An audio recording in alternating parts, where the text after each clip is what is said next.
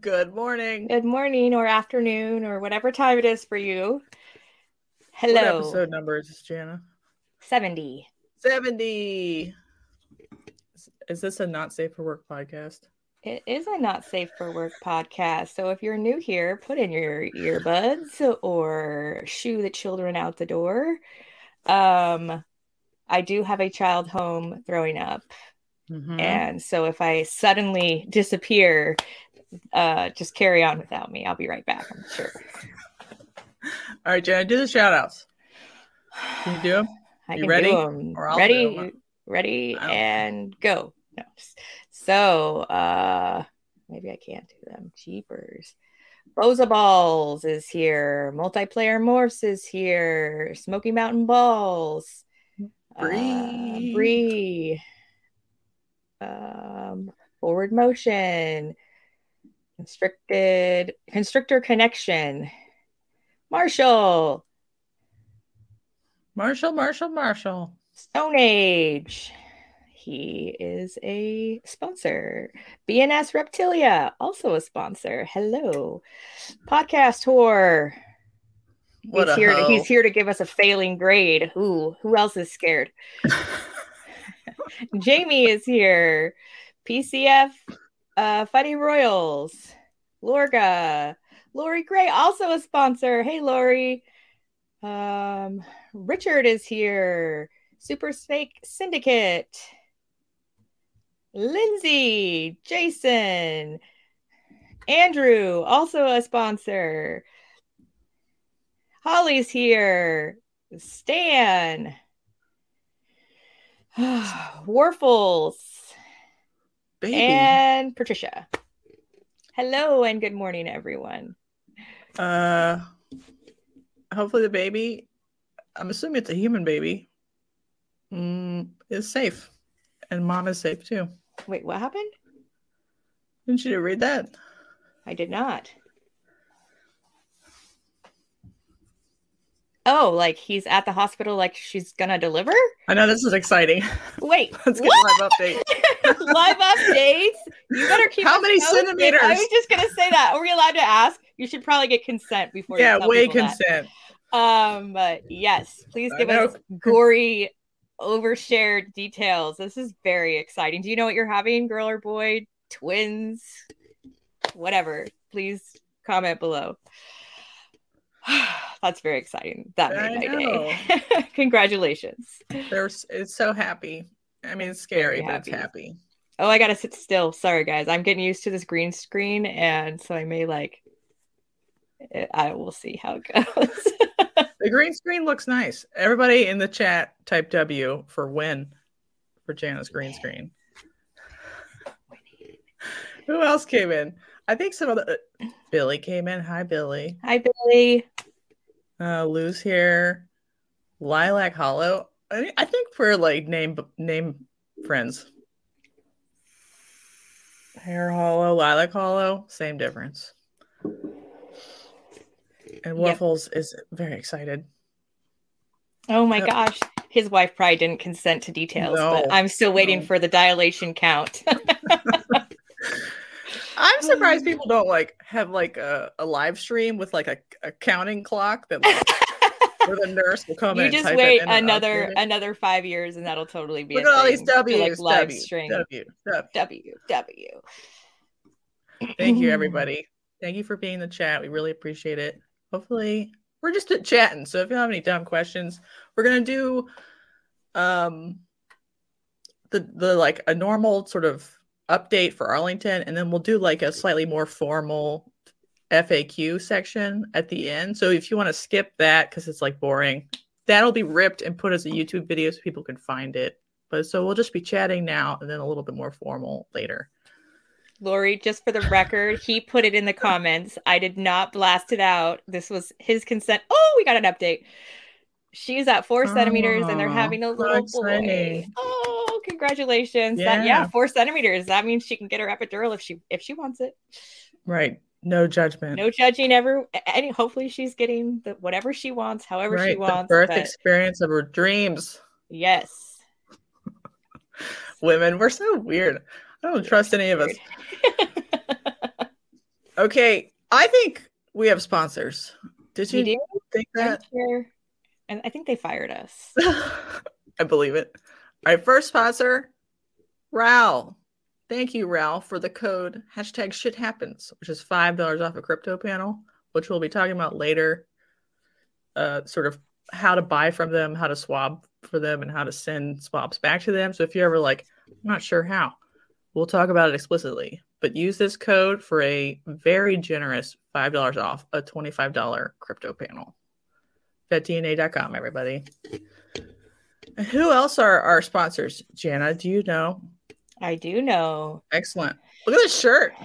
Look at his shirt. I know. That's why I sent it to you. He's wearing our shirt. Also, Shane Kelly, Small Town Exotics.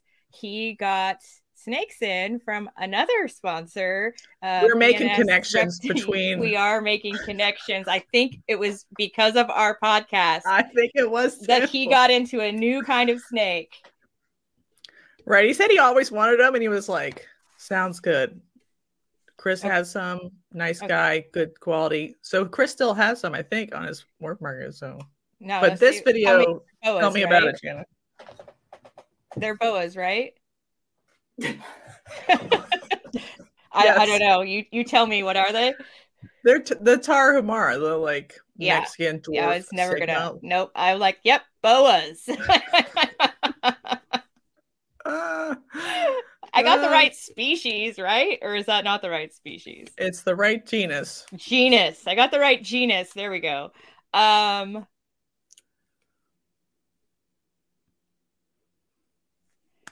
I was reading the comments. Yes. So wearing our shirt, those of you that are saying in the comments that you want a shirt, I'm going to do a pre-order here in the next month or so. And we will be ordering a bunch and sending them out to those who want them. And if you want one right now and you don't want to wait, if you go to my Instagram, there is a link tree to our Teespring where you can order them now and have it shipped directly to you. That is where Shane Kelly got his shirt. Mm-hmm. So yeah, so you can order off of Teespring if you want it, but if you want it pre-sized or whatever, we'll get it running inventory eventually. It's just shirts are hard to keep the right inventory for. Correct. Yes. Because everyone's a different, beautiful shape, no matter what shape they are. And all shapes are welcome. Yeah, fuck yeah. All right. Thank you, Shane. He's got these cool snakes, and he got a secret snake that I know about. I don't think I'm allowed to spoil it. I don't know about it. Rude. It'll be coming out as a YouTube video. Favoritism. You guys seeing this favoritism right now? I see it. I do. No, and it's from a cool guy. No spoilers, but look for another snake. And he did a Knoxville show this weekend. And he did pretty good again. Mostly selling leopard geckos. Awesome. So congratulations for making them monies. And he'll be doing Tinley March. Splitting it with Great Balls of Fire. So thank you, Shane. Small Town Exotics. Check them out all over the internets. Who's next, Jana? I should look at my notes. You're supposed to be doing the ad read. I know, I totally am. Powerhouse Pythons. His girls are getting ready to go. He's got a beautiful pipe there that he's showing. Also, he is going to be the official Pacific Northwest distributor for Go for Cocoa for Mutation Creation. Oh. And he will be getting his first couple of pallets in March. So if you are local and in the Pacific Northwest and you want to try out Billy's Cocoa, he's going to be your guy. And I am definitely going to be trying it. So maybe we'll do a review or something on the podcast. And so thank you for sponsoring the podcast, Andrew. And I look forward to that cocoa. Mm-hmm. And Stone Age ball pythons. He was on King of the Hill and would like all of our listeners, if you would, to go over to that. It should be linked in the show notes. And give him a vote. Linked in the show notes. It isn't? I will need to link it. I did some of them. I didn't do it. I fucked up because life. Sorry. Well, you guys should be able to find it. Anyway, go vote for him so he can win this. I think it's up for another week. But go over and comment Stone Age for us so we can get him a win. Put it in the chat. It's in the chat. Yeah, go do it right now. I don't know why that's. And then his contest is still going, right? Yes, his contest is still going. It's until he gets 1,300 subscribers. He has about 700. This is his new account because his old account went viral. So this picture graph is on his old account that has the 200K followers. And so he's created a new one for snake only content. And so he's trying to get the followers up. And so at 1,300, he'll do this giveaway. And he also has another one in the pipeline that he'll do after this one. So make sure you go and follow the instructions on his main page, and it'll tell you where his new page is so that we can get that giveaway going and get on to the next one too. And if you don't have sensor pushes or some sort of, push notification temperature tracking, I don't know what the hell you're doing. Because it like makes you sleep at night, right? Right. They're amazing. That's what she's trying to say. Yeah, I'm into it for sure. We had some people come in. I think Leviathan 403, SSV. Welcome everybody. I won't go find all of them. Thank you for showing up. Hopefully we're normal people. And then very quickly, I'll be in the Reptile Nation Expo April 1st and 2nd. April Fool's Day, maybe. Who knows what I'll fool you with? I'll sell you a corn snake, but it's actually a black mamba. Oh yeah. Surprise. Oh yeah, surprise.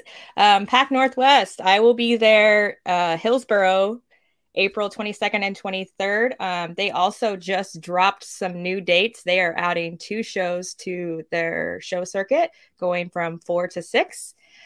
We have yet to hear the location or venue of those, but we are very excited that they are adding 2 more 2-day shows.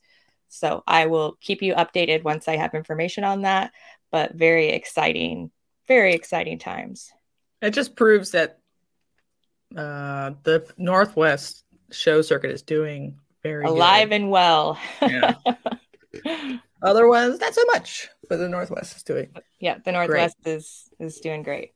And then what was the North? They're so similarly named, but this is a different show circuit. The Northwest Reptile Expo in Monroe is May 13th.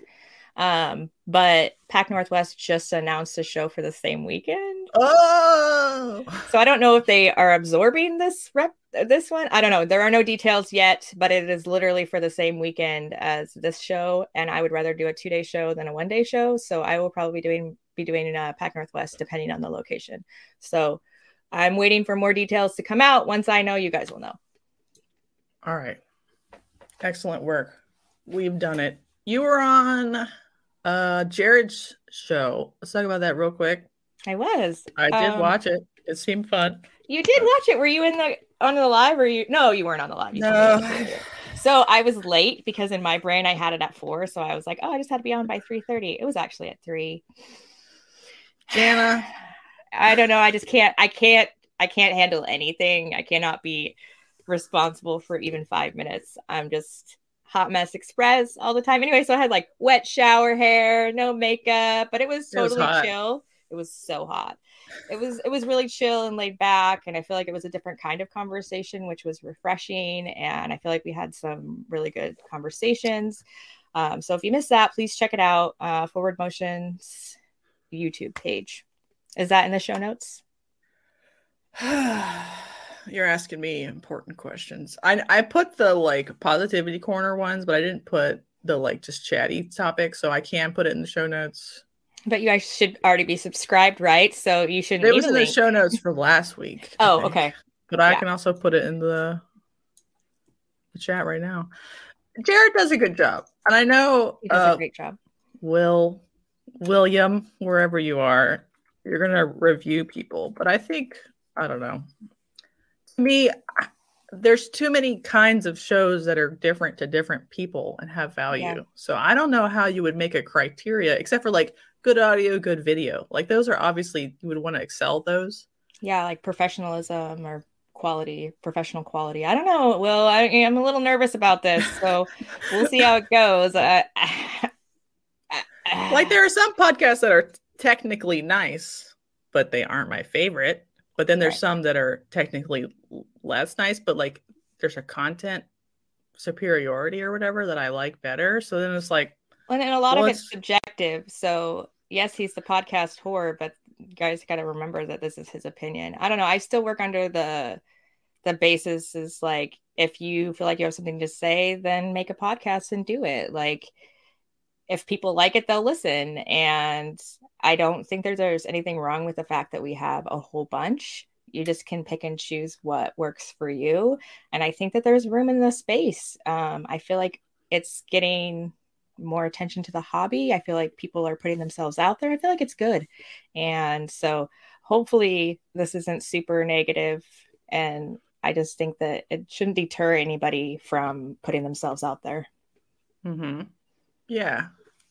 And I think the format itself is easier to get into than like a very well edited YouTube video with like a script. So that's why people do it, because like a conversation is natural for a human monkey. Yeah. But we're all human monkeys. Good luck, Will. Take luck. Right. Yeah, I wouldn't do it because my reviews would make me a complete fucking bitch. Okay. Oh, I would love to be a fly on the wall for those reviews.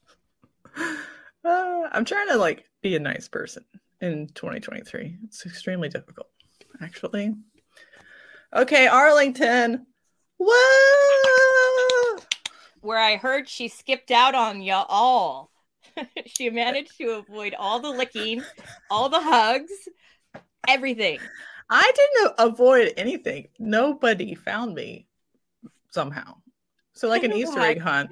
I just was like, I tagged in the Discord. I'm like, I'm here. So come get me for licking or whatever you need to do. And nobody talked to me the whole time. So Sean was wrong. I am not. And Lindsay, she totally avoided you, Lindsay. I don't know what to tell you. Like, what the heck? I even did a live. If anybody wants to watch on my Instagram, we arrived. I walked around the first time, and then I was like, this is boring.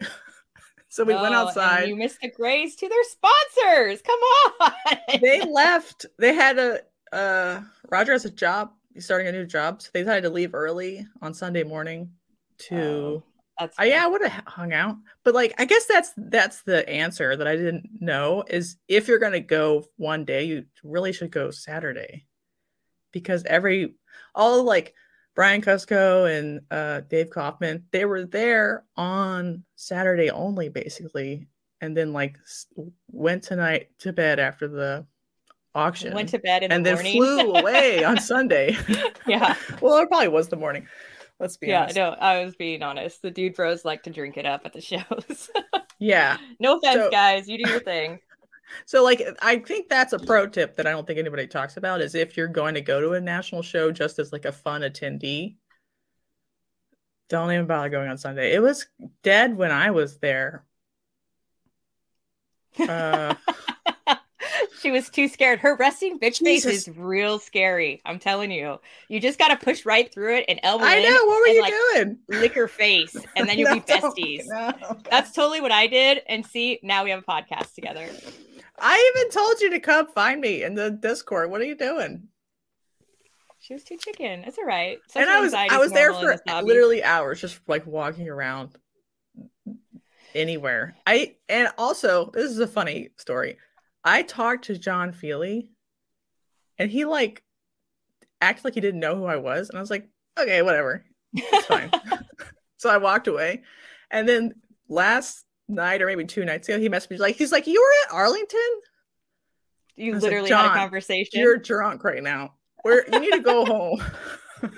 He's like, I couldn't remember. Oh crap! That's whoa. Party started early for John Feely. And kept going all day. I don't know what he was doing. They even like canceled the like inline bar. I was like, where's that at? So I don't know. They canceled it because Saturday got too wild. I don't know. I'm scared of the shows. There were still people like national brand people hanging out that weren't vendors the day of, but they all looked pretty sleepy, so I left them alone. Yeah, so note to self, Saturday. Got it. Saturday. I think since Tinley's bigger, maybe more people stay longer on Sunday because they have more to walk around and do. But Arlington's pretty small, so Saturday specifically. Snake Discovery was there for the first time. Wow, I bet there was a line out the door just to say hi to them. So my understanding is the Saturday was the highest Arlington like door numbers ever. Whoa. Snake Discovery. That's why I said she's more popular than your mom, who's popular behind the Applebee's dumpster. Yeah, she is amazing, and she's doing such amazing things for the hobby. And I would be in that line fangirling so hard. So I didn't realize they were going to be there because they normally go to Tinley. They did their like, we're going to Arlington, dress up like a pirate video like 2 weeks ago, but it wasn't like a lot of lead time if someone wasn't going to go otherwise. Right. So I don't know what happened there. I think they do that on purpose, not too much lead time. Like, hey, if you're already going to be there, but please, crazy people, don't go just for us. So the crazy people did go just for them. Oh, so for sure. On Saturday, they had them set up inside of the venue, and it's smaller. So the line ended up congesting going through everywhere. the and then out and then I've seen videos. Now people bring them meals because they literally don't leave the line all day. I don't know how she does it. I don't know either. And she's happy the whole time. She's happy the whole I'm time. not even happy if she's starving. even one time. Yes. I don't know. She's so awesome. And I really love her husband too. I just think they're great people. But yeah, if they're at next Arlington that I'm at, woo, I'm totally gonna go and say hi. So it was such a line and so many humans. Wait, are they gonna have media passes at the next one? Because I wonder if they'd talk to us if we had a media pass and we wouldn't have to wait in the big line. Are we media? We're media. Okay. Come on, we're media. All right. I don't know. I don't know if we deserve a media pass. Okay, so the line was so long, people were getting mad. Some people were like happy because like the people in line would be like forced to look at their product. But if their product wasn't what a snake discovery person would have wanted, they weren't like, you know, like a high-end ball python. Right. So they were like inhibiting the flow of normal buyers from coming up. So there was a bit of a kerfuffle. And then they had to move Snake Discovery out into the like front hallway and have her own Snake Discovery zone and line. They do. So they have to do that at a lot of shows. Right. Yeah. And they do that better at Tinley on purpose. But Tinley, they get their like own corner. Yes. And so they can like do like 3 rows of people waiting and it like zigzags, and they have their booth too so that they can sell shirts and stuff. Like it's set up like they're used to having the famous I think Discovery. They weren't sure how many people were going to show up, and they turned out for them. Oh, it's so literally they stand there for 12 hours and there are still people that they have to turn away. It's Lori unreal. And Lindsay and Ray were all there. So like it hurt some people and helped other people. And when I interviewed people on Sunday casually, they were like, my buddy did nothing and is pissed, or like my buddy did $4,000 just in hog noses and is pumped. It sort of depends on like the proximity and the what was on your table. So that like complicates like the like metric of how good the show is or whatever. Because Emily's the force of nature that is Snake Discovery was there, changing like the balance of people. But it's fine because they moved them out the next day so people could mill around. But I just thought it was like super dead on Sunday. I was like surprised in terms of. So it would have been fine on Sunday for them to be in the show, but it's probably always good that they have their own section because they are like super famous. Millions and millions of people watch them. Also, Jeremy said she's so tall. Yeah, she's over 6 foot. She's very tall. She's like model thin and model tall, like very She's like tall. Galadriel. Yes. And then I guess they were at Pomona and nobody cared. I'm sure they loved that.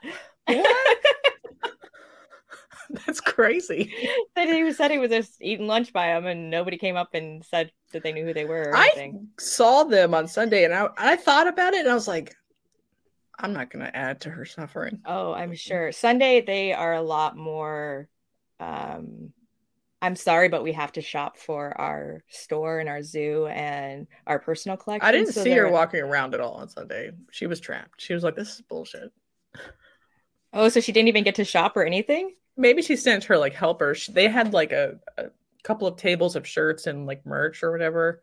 And I didn't see Ed out there either, but they had other people at their table helping even more. So maybe they sent them. I'm not sure. It was cool to see them from a distance and be like, Godspeed. Godspeed. Well, if I was there, I'd be one of those cool people that brings them coffee and food and maybe like one of those squishy mats to stand on. Mm-hmm. She must have been so tired. Oh yeah, I don't know. Like mentally, it takes probably like 3 weeks to recover. Well, I think she's an extrovert because she likes to go and do like reptile shows. Marshall says she bought some stuff from Tim Bailey's booth. I just missed her. Was that on Saturday or Sunday? They usually buy Sunday afternoon. Maybe I was busy being a weirdo at the ARS booth. Yeah, we have 60 people watching right now. If you are here and you're not a subscriber, make sure you subscribe. If you are here and you have not commented, that's okay. You can be incognito, but drop a like, guys, okay? Yes, please. And then Marshall says some vendors were very happy and one sold out to the line. Do you remember which vendor or what they were selling, Marshall? He's gonna so like the line placement was like very important to and Marshall was at Tim Bailey's booth again, hanging out. He went down to get the super secret source of Missouri 6F. Is that going out or? No, he's just that guy there sells them cheap. I've never seen them that cheap. Oh, that's the one you were telling me where you're like, I'm gonna go buy like 30 Marshall's bags. Smart. He like flew down. He was gonna rent like a U-Haul, buy a pallet, and drive it back to Colorado. Maybe that's not smart. I don't know, but like that's just how he was gonna run his show. Vodka and coffee. Oh, I love that. I will definitely be bringing her a hot toddy. Marshall said small stuff like corns. Yeah, the pet people were there in force, but it's not really a show that's catered to them. It's very much a ball python boutique show. Well, maybe they're going to change that environment because they bring in the pet keepers. Mm-hmm. All right, let's talk about my favorite part of the show.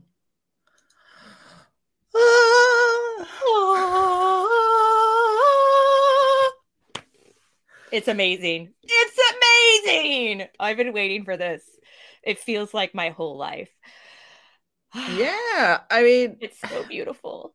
It's so beautiful. I love it. Sorry. The best part is that you could like, I mean, you know this, but like grow up hognoses, grow up corn snakes. They're in this size for like a long time. Forever, yes. So because they have the white tubs that are opaque too, I was like fingering the hole, you know, to see if they could get out. Yeah, I was like, and he's like, I see what you're doing. And so he brought the white tub out and put it in there. I'm like, that's a tight You're the fit. reason the white tub was there? Yeah, because it wasn't there normally. I've never seen it. Tighten it to make so if you tighten the screws, then it makes the gap. Maybe, but I don't want to finger a hole that's not, real tight, adequate. Yeah, it better be real tight.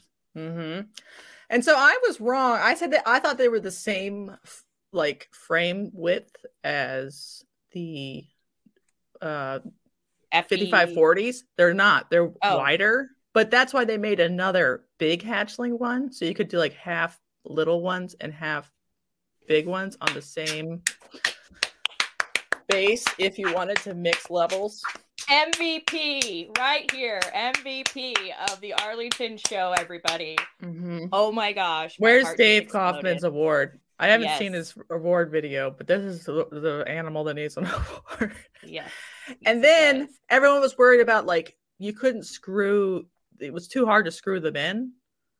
But the rails are just in 2 pieces per level. They're not like an individual rail for every tub. Like the 4 rails that you get for the big tubs is what you're saying. So it's just like that would be nuts. Yes. It's so a it's solid actually piece. great. Let's go with great and awesome. And the price is pretty great too. Yeah, the price was $24.95. I think. Something like that. It's so awesome. And they also had hybrid style the 80 series tubs, as you would put like, a really big female ball python or a grow out boa. And that makes them much cheaper. And I actually like these a lot. I think we should probably be encouraging ball python people to use these, because you just put a hide in there and then you have like the balance between like a naturalistic you can actually setup. See your $5,000 snake. God forbid you want to see it sometimes. I need one of those for my acid male clown. He's so beautiful. Right. If they're an outgoing snake that tolerates whatever 80 series. Billy, awesome. When you get it, please do a full video on it, like all the curves and all the things, and a video of you like putting it together, unless you're getting it already put together and just shipped to you. But either way, we got to see all the curves. Mm-hmm. And he said that it wasn't supposed to be, it was hitting the website in March. Oh, I'm sure that's Billy pretty has soon. The, like inside called him in to get an early one. Yeah, I was turned on. Let's just be honest. I'm a little turned on it. It's just a picture. So Billy said that they will be doing a full video when they get theirs. I just don't need one right this second. So I was the big Billy 200. My husband. No, I need other sizes. He's lamenting already, losing out on the money. I want one, but I already have the black boxes. So unless I sell would you get rid of the black boxes for them? I don't know. The black boxes are fine. The black boxes are fine. I probably won't get one until I finish college, and then I'll probably get one, because the black boxes are pretty. Are those equivalent to the FB8s or the FB5s? 5. The 5, but they're longer. So like they're the same width, but longer than a 5 to me. That's good. Just that mine has such versatility that I could put the short 35s, or I could put 2 of the 8s, or I can put 3 of the 5s, and I really like that versatility based on like how small I am. And so for now that's gonna work, but it's so hot, and if that had come out first, I probably would have bought that. Right. Yeah, I mean that is true. My thing is like fire safety. Like the metal protecting the flex watt is the safest thing I've ever seen. I like the black box too, but one day they will all be more fire safe versions. Longer and wider size matters, everybody. Oh yeah.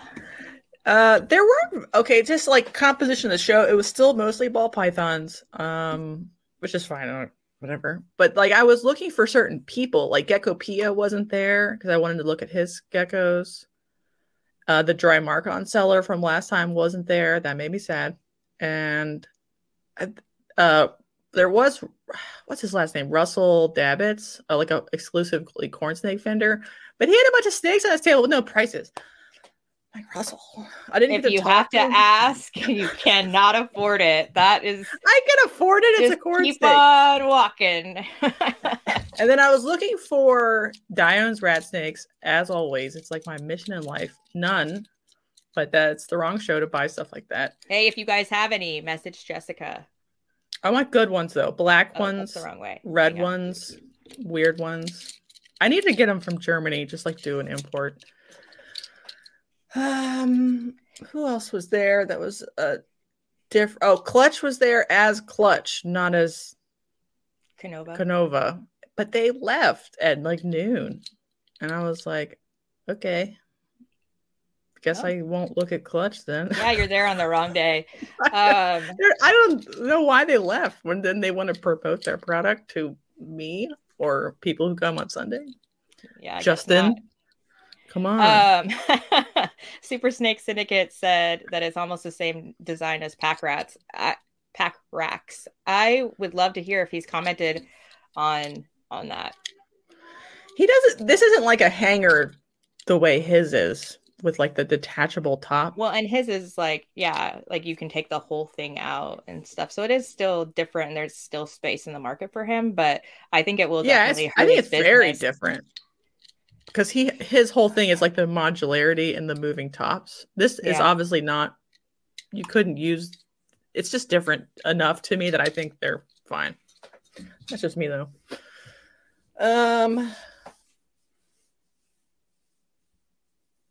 So I was trying to get a table. Remember, I was told to find a hot redhead. Mm-hmm. Did you find her? Was she hot? Yeah, but I didn't get a table. What? So I did all the work of promises, like, going on Sunday and like and missing like all the cool parts of the show for no reward. Yeah, and I was a little let down. So they're like, even though you have corns and boas, like it didn't. Right? She looked at me and she's like, I wrote like livestock on there. I guess I should have been more specific, but you put livestock. She probably thought you meant like cows. No, she knows what that means because it would be like dry goods versus livestock. To me, she should know. And she's like, if you're an exclusive ball python breeder, you're never getting in. And I was like, I'm not. So go look at they asked for your like Instagram and website and stuff. Oh, okay. Just like Reptile Nation does too. They like confirm if you're lying, if you breed too many ball pythons. And she's like, if you breed ball pythons, they'll just yell at us for bringing in another ball python vendor. Yeah. And I'm like, fair. Absolutely. Well, you hadn't planned on bringing ball pythons at all, had you? I'll bring whatever they want me to bring. Okay. Right. Let me in the door, please.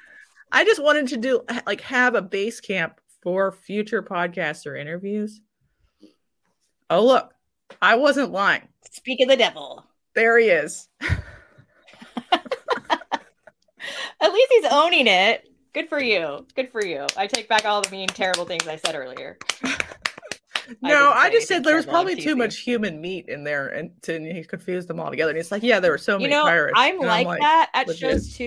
It's just like such an overwhelming, overstimulating environment that I just kind of get dumb. And so like people come up to me all the time who I know, who I like talk to all the time online, but I don't interact with a lot in person. And they'll be talking to me like we're best friends. And because I'm on the podcast, lots of listeners come up to me and do that. And so they know everything about you. And my whole life story. So I just assume that it's somebody I've never met before or anything. And it's like if people come up to me and I'm just like, oh, I knew you. Like later I realize, oh, that's who that was. And then I feel like a complete idiot. Yeah, shows are hard because your brain is not wired to look at that many faces. So I respect John. That's okay. We'll have a real conversation where you remember who I am next time. Well, and I'm sure you didn't have any like merch on because that's just weird. No, I was wearing my like Orient Society turtle shirt because I'm a fucking nerd. Mm-hmm. And it wasn't wearing like me branding or. Yeah, right. I don't think you should. I think that would be kind of dorky. Listen, I'm okay with being dorky. I just like in my like polo shirt with ASM and holdback rack. I just feel like that's extra. Yeah, maybe not for like an away show or like rep your, buddies or whatever. I've done that too. Wrap my buddies. Oh, rep your buddies. I thought you were talking about you can wrap them too. I'm like, what? Oh, we are real friends, but we're like real life friends. Like I know who you are, so I know who you are when you talk to me. But the first time you talked to me, it took me a minute to put two and two together. But now we're real friends, so I know who you are. But other people, like, it was bad, and I was just like, apparently John provides 0.4 second experiences in the elevator. Holy mackerel. Whoa. All right, I need details later, Lindsay. Next time I will get a hotel room because I need more time to like talk to people and let people find me or get the courage to find me. Marissa, what the heck? And then so I didn't get a table because they'll let you fill out a form, but they wait until all the vendors obviously can sign up. And they're like, are there any left? And the answer was no by the time, even though I got there at 12, gave my form. They're like, we're not checking until 3 to see if you even have a table. And they're like, you don't have a table. Rude. Right, it's fine. Well, I think it's funny that Sean was like, "Oh, you're gonna get a table and everybody's gonna fangirl you," and I was just like, "Bullshit on that bullshit," and I was totally right. So right, there's too many humans there that are more exciting. Like and that's cool too, or whatever. But nobody really cares about anybody because we're all just humans. It's fine, except for Snake. Snake Discovery. They're not humans. They're Galadriel. Yeah, Galadriel for sure. I think she appreciates that reference a lot because she's super nerdy. It's great. Yeah.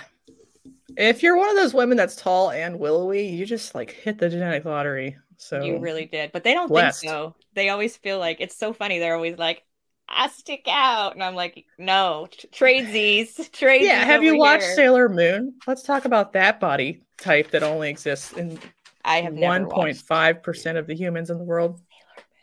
All right, that was most of what? What? Did he just offer you a table? Oh, sorry, we've touched it at the same time. Oh, Stop God. it. All right, you touch it. No, you touch it. No, I don't want to touch it. Sorry, guys. Oh, we're a operator error. Yeah. Yes, please. And Marshall also kindly offered us a table at Tenley, but we suck at going to Tenley. But this one would be easier and more. Arlington is better for us, I think. Thank you, Marshall. Thank you, John. Love you. All the love, guys. Because rude. So rude. The redhead is rude. No, she was nice. She's just like, oh, I was just teasing. You guys are.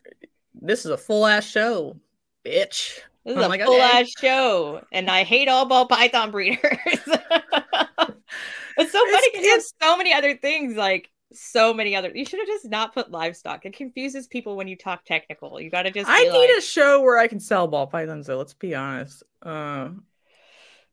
It's not going to be Arlington, babe, and it's not going to be Reptile Nation. So, oh, you're not even allowed to bring them. I think you can, but I'm not going to because I'm a good person.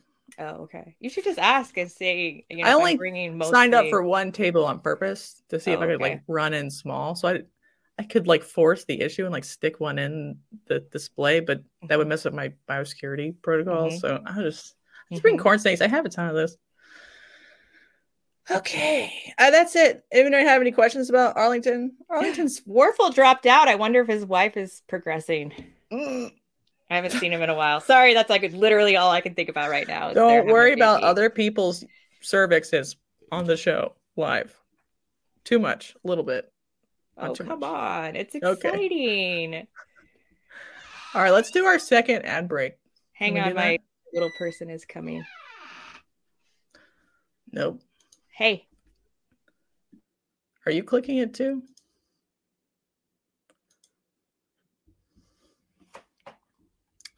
He's still here. She might. It's not safe near Jana at this time.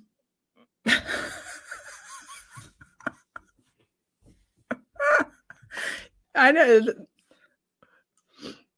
Who knows? Are you still muted? Apparently, this is a thing that's happening right now. All right, that's okay. We'll do the ad read. All right. Okay. Bravo Zulu. Miss Eileen, our woman veteran breeder, who is also a college student. She is doing her, my brain just went blank.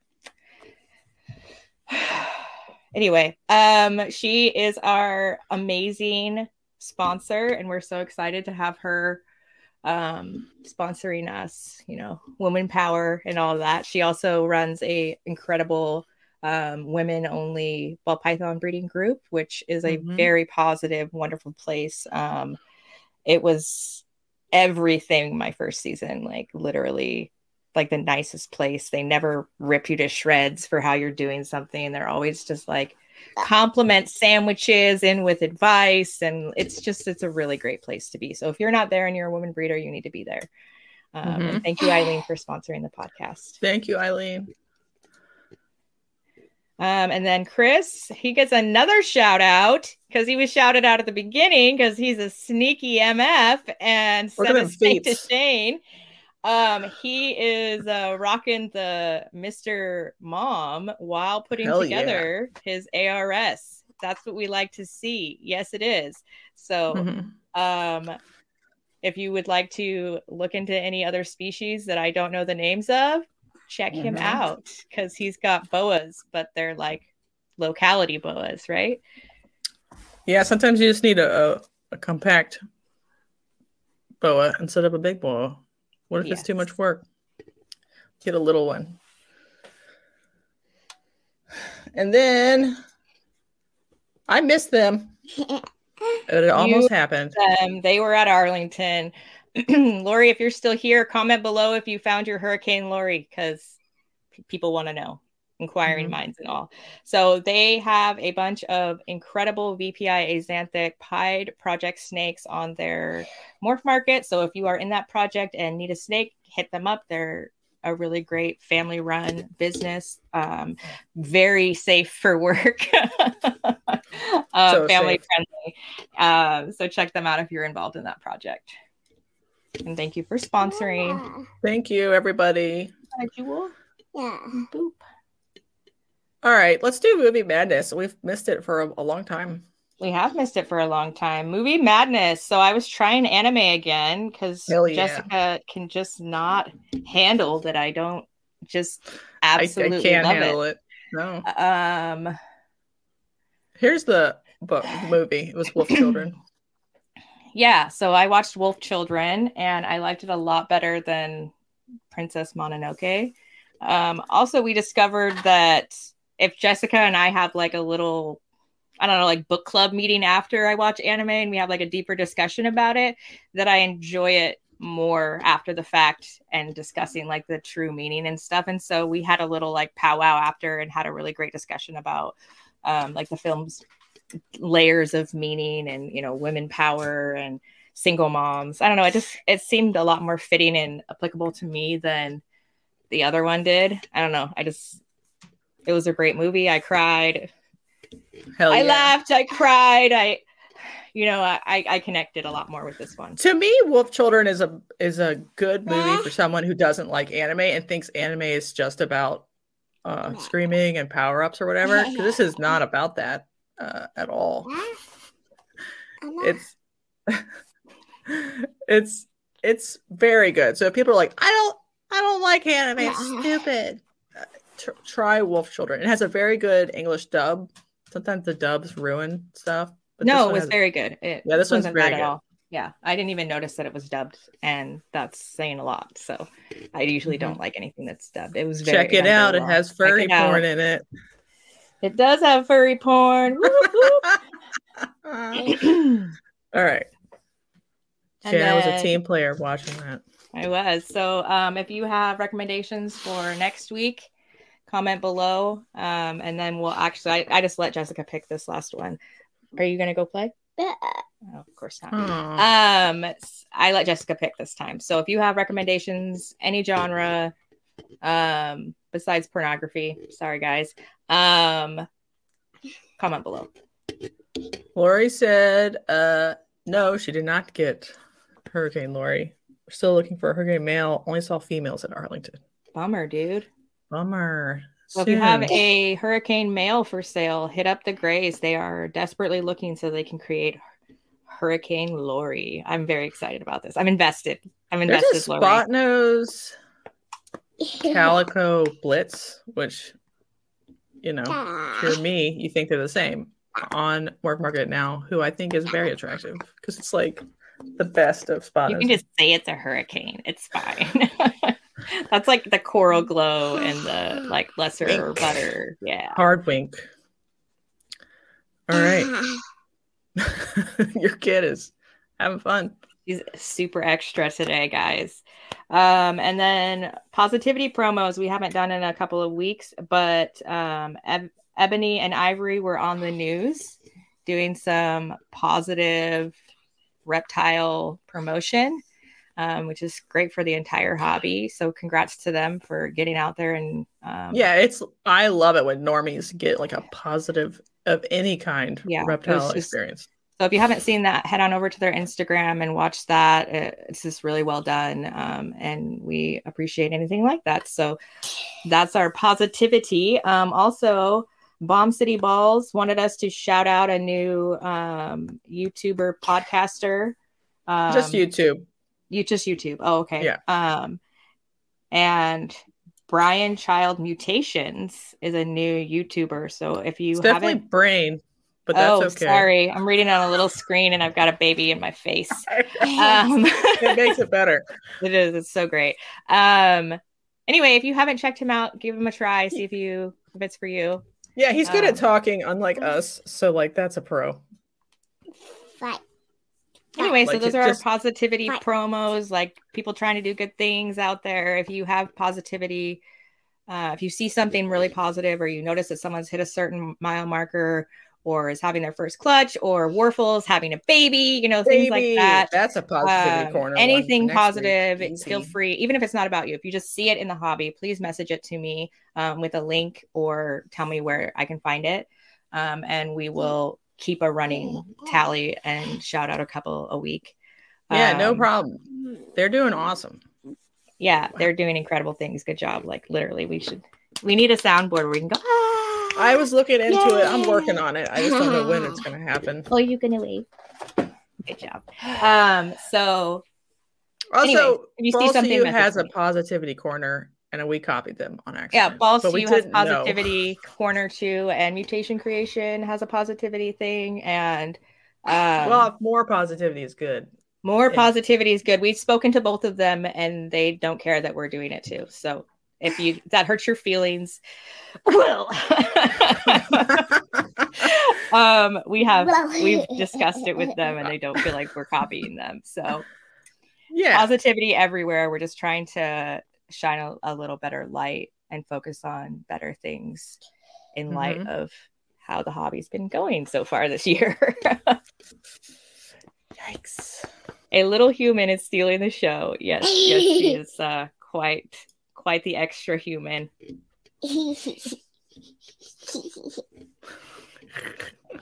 All right. So, it's blue. What's blue? We're going to try to be normal for the next 20 minutes. Can we do it? You want me to mute myself? No. Okay. The kids are fine. We like kids. So this is testing frequently asked questions. I did solicit for questions, and some people offered some questions, and I've added them in. And so we will get the exciting, you'll get a free shout out for FAQ. So if you ever want to do FAQs again, free shout outs. I know we're all into shout outs for some reason. So keep that in mind. So what labs do testing? That's the one I get asked the most. Where do I go? But I don't know. I'm just confused. Here's the American, full of freedom and firearms. So it's vetdna.com, RAL, which is our sponsor, Fishhead Labs, Avian and Exotic Animal Clinical Pathology Labs, which is, you can do it private party, but most times a vet uses this one, and they don't have a super extensive catalog of tests they do, but you probably have heard of them, or if you went to a vet, gotten a report back from them. And then the University of Florida, which is vet mediated only. So that's the only way you can do something is through your vet, but they can do more kinds of things than anybody else. Yeah, 20 minutes, we'll be pushing it. And my dog wants to leave. Canada. So you would have to do CITES to get RAL to you. But the way Fishhead works is you can order the swabs from them. They will come to you in Canada, and then you will send the swabs to University of Guelph. We talked about this more on the episode with Kayla, because they were sort of working together. So Canadians, you're in for the stuff that Fishhead does. But if you want to do a test for the stuff that RAL does, you'll need to do CITES permitting. The UK, you have a lab called PAL Vet Lab, which seemed coherent. And then Jana, can you read this? The one in the Netherlands. Yeah,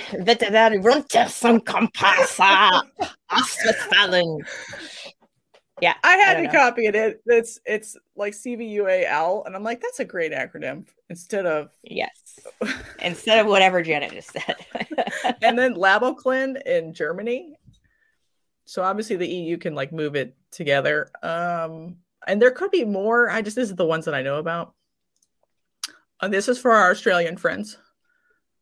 It's a joke. I have it right side up. But for the penal colony, where all they do is drive on their oots. I know Dr. Tim Hyman does Sunshine, and I know there are other labs that do Nido, but I actually don't know if any of them are commercial or they're all associated with universities. So for any of our, friends that are upside down, send me a message, because I actually have like their toilets go the wrong way. Everything's the wrong way down there. They're going to the servo and they're ute and they're like, that's what I assume they're all doing. Are you a criminal? You get to have your toilet go the wrong way. No, I love Australians. I just like to make fun of them because they're different. They're a different breed. How do I order swabs? Oh no, how do I do it? I don't know. Jessica, help. All right, let's get out of here. Let's order swabs real quick. Go to vetdna.com, test-type /reptiles. Here's the form, and here's the supplies. Click supplies. You're going to go to reptile and amphibian testing kits, and you're just going to buy some. It's so easy. So I buy them in boxes of 100. I buy them in boxes of 100 also, but you don't have to buy them in boxes of 100. I believe that there's like a 20 pack. And a 10 pack. Yeah, you don't have to, but eventually you have a lot of snakes and you want to. It's funny. Mine is like right over there. Same box. You give people swabs or whatever. The swabs don't cost that much from here. But what if you drop one? So you always need extras. I leave them extra in my car, whatever. It's like a tampon. You need it. You never know when you're going to need it. That's so funny. I also have like extra lab sheets in my car. Extra pins. Because if you drop it, you need to throw it away and do it again. So like this was very easy though to buy. They get sent to you in like a week. Okay. And then you have a box ready to go. Or you're needing to do fish head because either you want to, they have like a slightly different kit, or you have to because you're in Canada, you don't want to do customs. You go to fishheaddiagnostics.myshopify.com /collections and you buy the kit, which comes with shipping like prepaid to your destination. So that's sort of why it's more expensive. And then you wait for it to come. It's also like a week or two to get to you. And you could have them on hand, ready to go. This one comes with a DNA stabilizer because it doesn't have to be overnighted back. So that's the difference if you care. But if you're a person, like I'm a person who has like many snakes, many kinds, got to do I have to do RAL. So like shout out RAL. But if you're like, I just need one kind of test, fish head's fine. Good. We don't hate anybody here. Love them all. Yeah, all the companies are great. Do the one that works best for you. I also use RAL because it works best for me. Mm-hmm.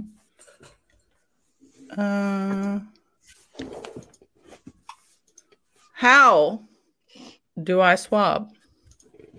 How do I do? Oh, what is that? So the most important part for the oral swabs specifically, and the oral swabs are the ones that have anything to do with most of what we're doing on snakes, is the choanal slit, which is in the top of the mouth of the snake. I think you need to say that again just for the people in the back. Okay, some tests need poopy samples and some need saliva samples. If you know you need saliva, your number one goal when going into their mouth is to spend most of your time at that special spot.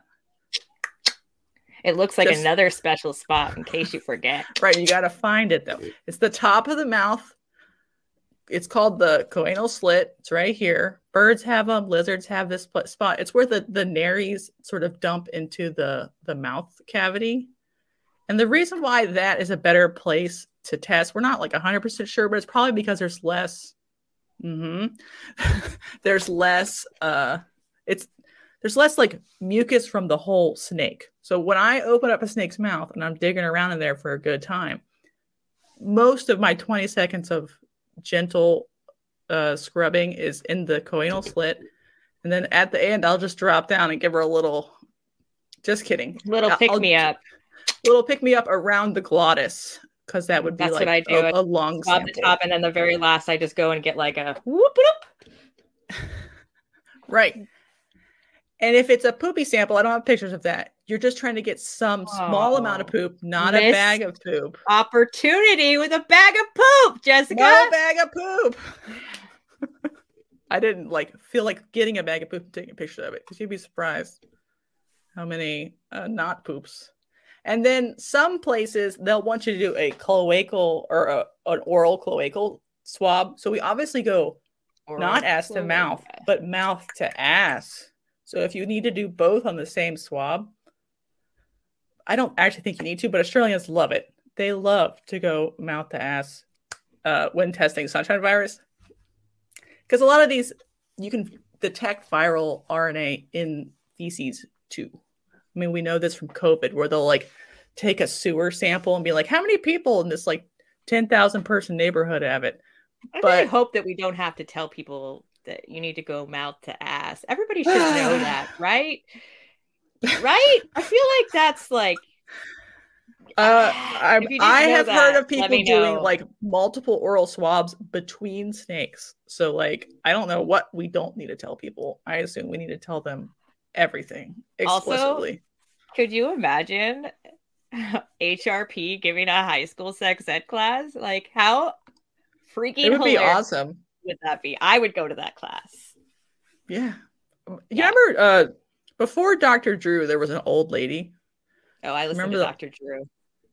But there was like somebody in the comments, write her name. She used to do like, I don't know, it was like TNT or something late at night. And she was like so into butt stuff. You could tell.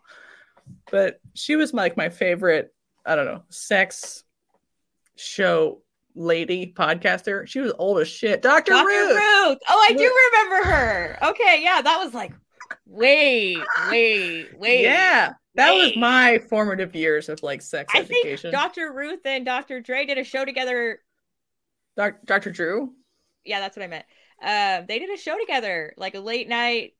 Yeah, but she was first, and I think that's how he got his show later. Yeah, whatever. So then she was first, and then they had one together, which is what I listened to, and then he got his own show. Yeah, classic cable TV, basic cable nighttime material. You know what I was doing at 14 or whatever. She did love the bottom. She was like all about that prep. She was into it. Quit touching the comments. It's my job. Okay. I was just trying to help. Okay. Jurassic Art Reptile Design. Patricia, PJ, asked, do you use mouth props? I do not. Because I don't think you need it. But if you feel like you need it, I'm in. My problem with sanitize. Yeah, if you're doing lots of snakes sequentially, I mean, we can. I was supposed to do this. I have a demo. I don't have time to sanitize it if I'm doing like 10 like retests or whatever. So I don't. But you can. And also worry about like breaking off a lot of teeth, which is like a risk here. Which obviously snakes regrow their teeth and shed them. It's fine. But here's a snake. Oh, I have a green screen and a green snake. What an idiot. Hey, can you make Chris, bring me a snake that's not green. Yes, please, Chris. Assist. Also, you should make yourself very big. Like maybe like shoo me away and make yourself big. Is he here? See. Christopher! I'm an idiot. She's a hollering. I could just talk to the people if you need to go get one. All right. Okay, I can entertain the people.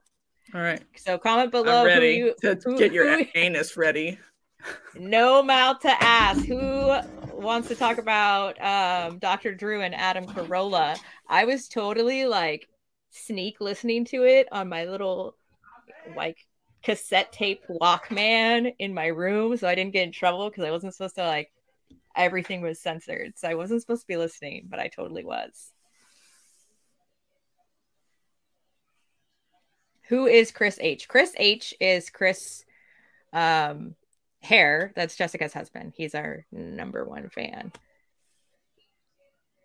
She yells just like my wife. It is literally like the wife yell. The wife bellow. Absolutely. Yeah, you know, he's always in the comments making snarky comments. It's really great. If you watch enough and you're in the comments, you can see he'll like pipe in with things. Like he piped in with "There goes my tax return" when the new ARS hatchling rat came up. Good tidbits if you're paying attention. All right, make yourself big, lady. I'm back. Make yourself big. Okay. I mean, you can be here. It's okay. I got a snake. I wanted a fake snake. Oh.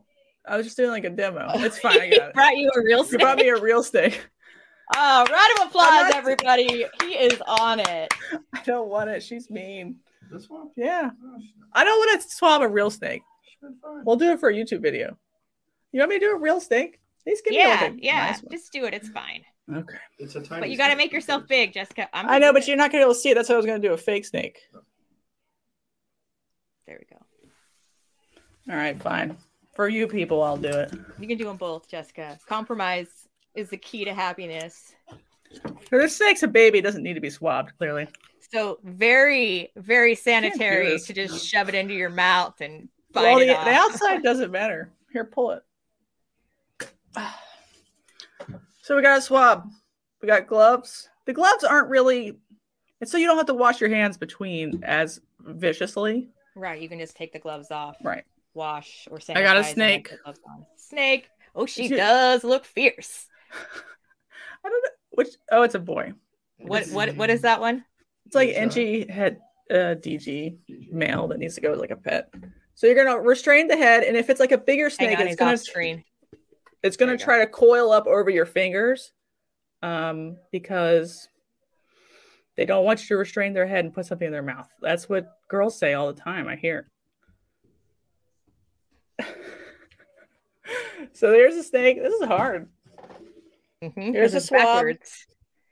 Be nice, everybody. It's backwards. So us. I don't use a prop. I just use the tip of the swab to encourage them to open their mouth. Just the tip. That's the tip. It encourages them to open up. Just like when here comes the airplane.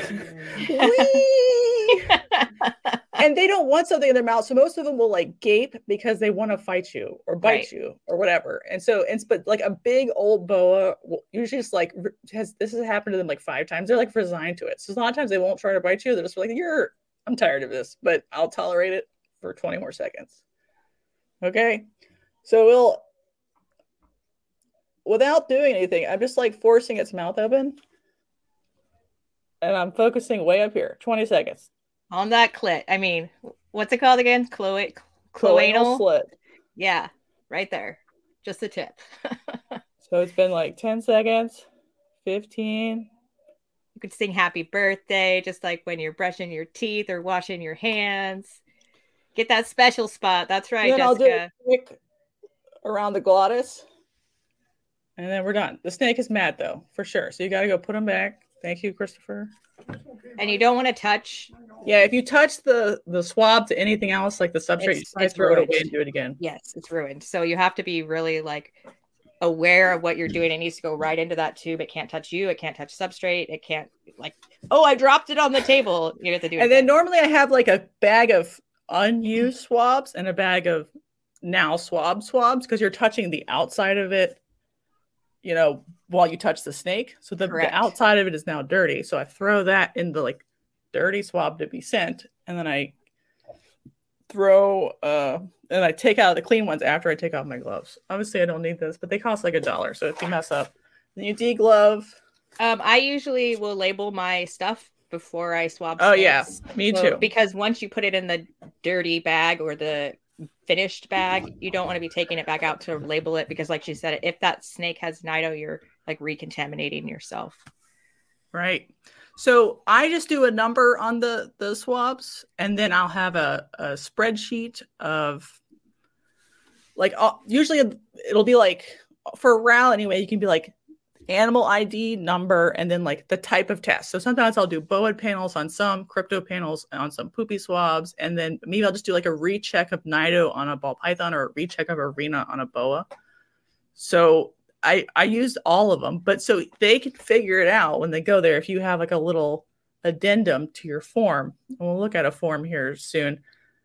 So you don't have to like have printed out different forms. You just need one form with your name and credit card information, and then you can have whatever kinds of versions of tests you want with just numbered swabs sent. Yeah, that's what I do is I just flip it over and I number it for how many snakes I have, and then I put, to ball python, I put the ID or the name. Mine all have names, so I put the name and then the morph, and then I put the test that I want, and I'll like group all the tests together. So like if 5 are getting a void panel, I'll put those 5 together, and then they say the next ones are crypto tests, so I'll put those together just in those kind of groupings. But they each have their own number and their own swab.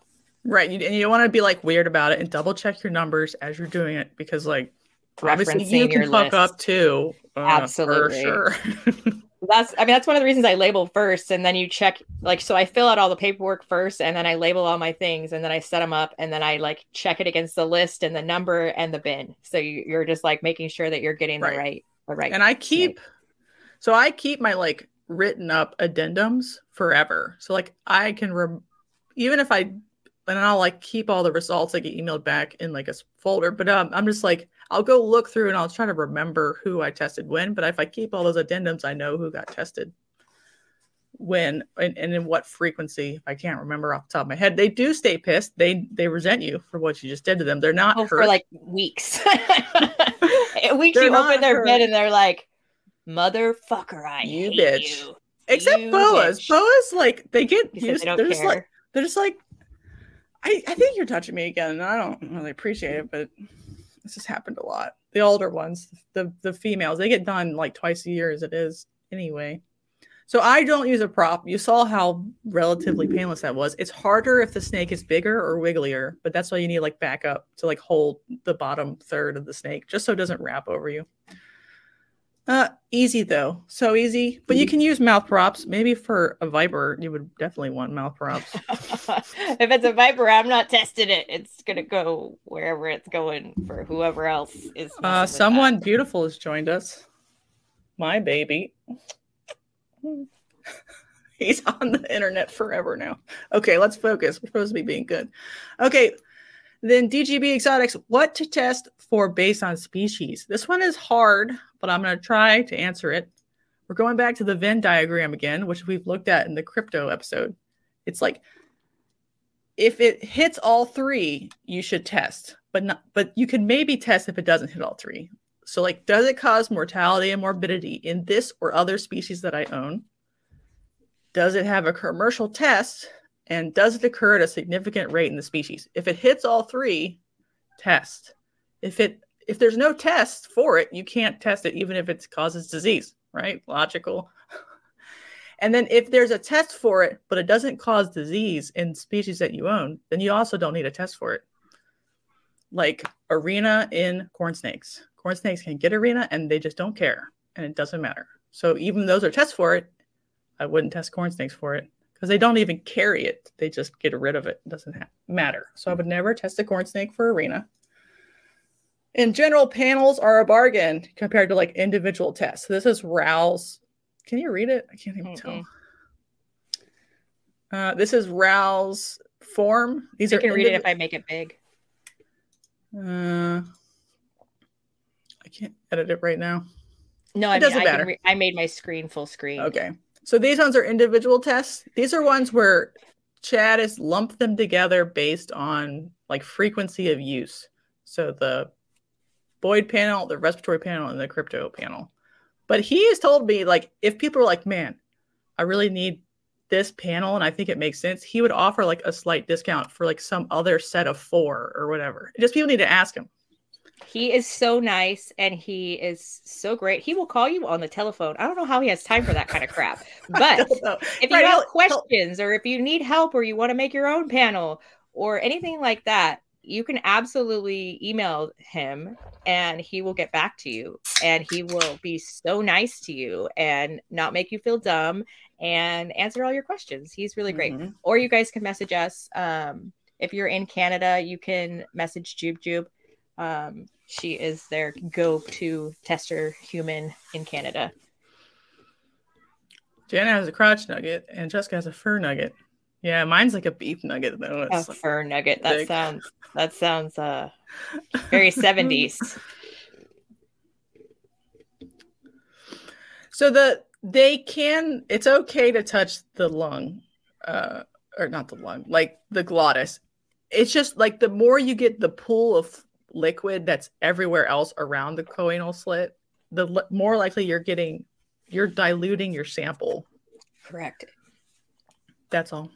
But you can detect nido in poop. So like how diluted is it at that point? But the goal is to focus on the choanal slit because that's the most likely to get the viral sample.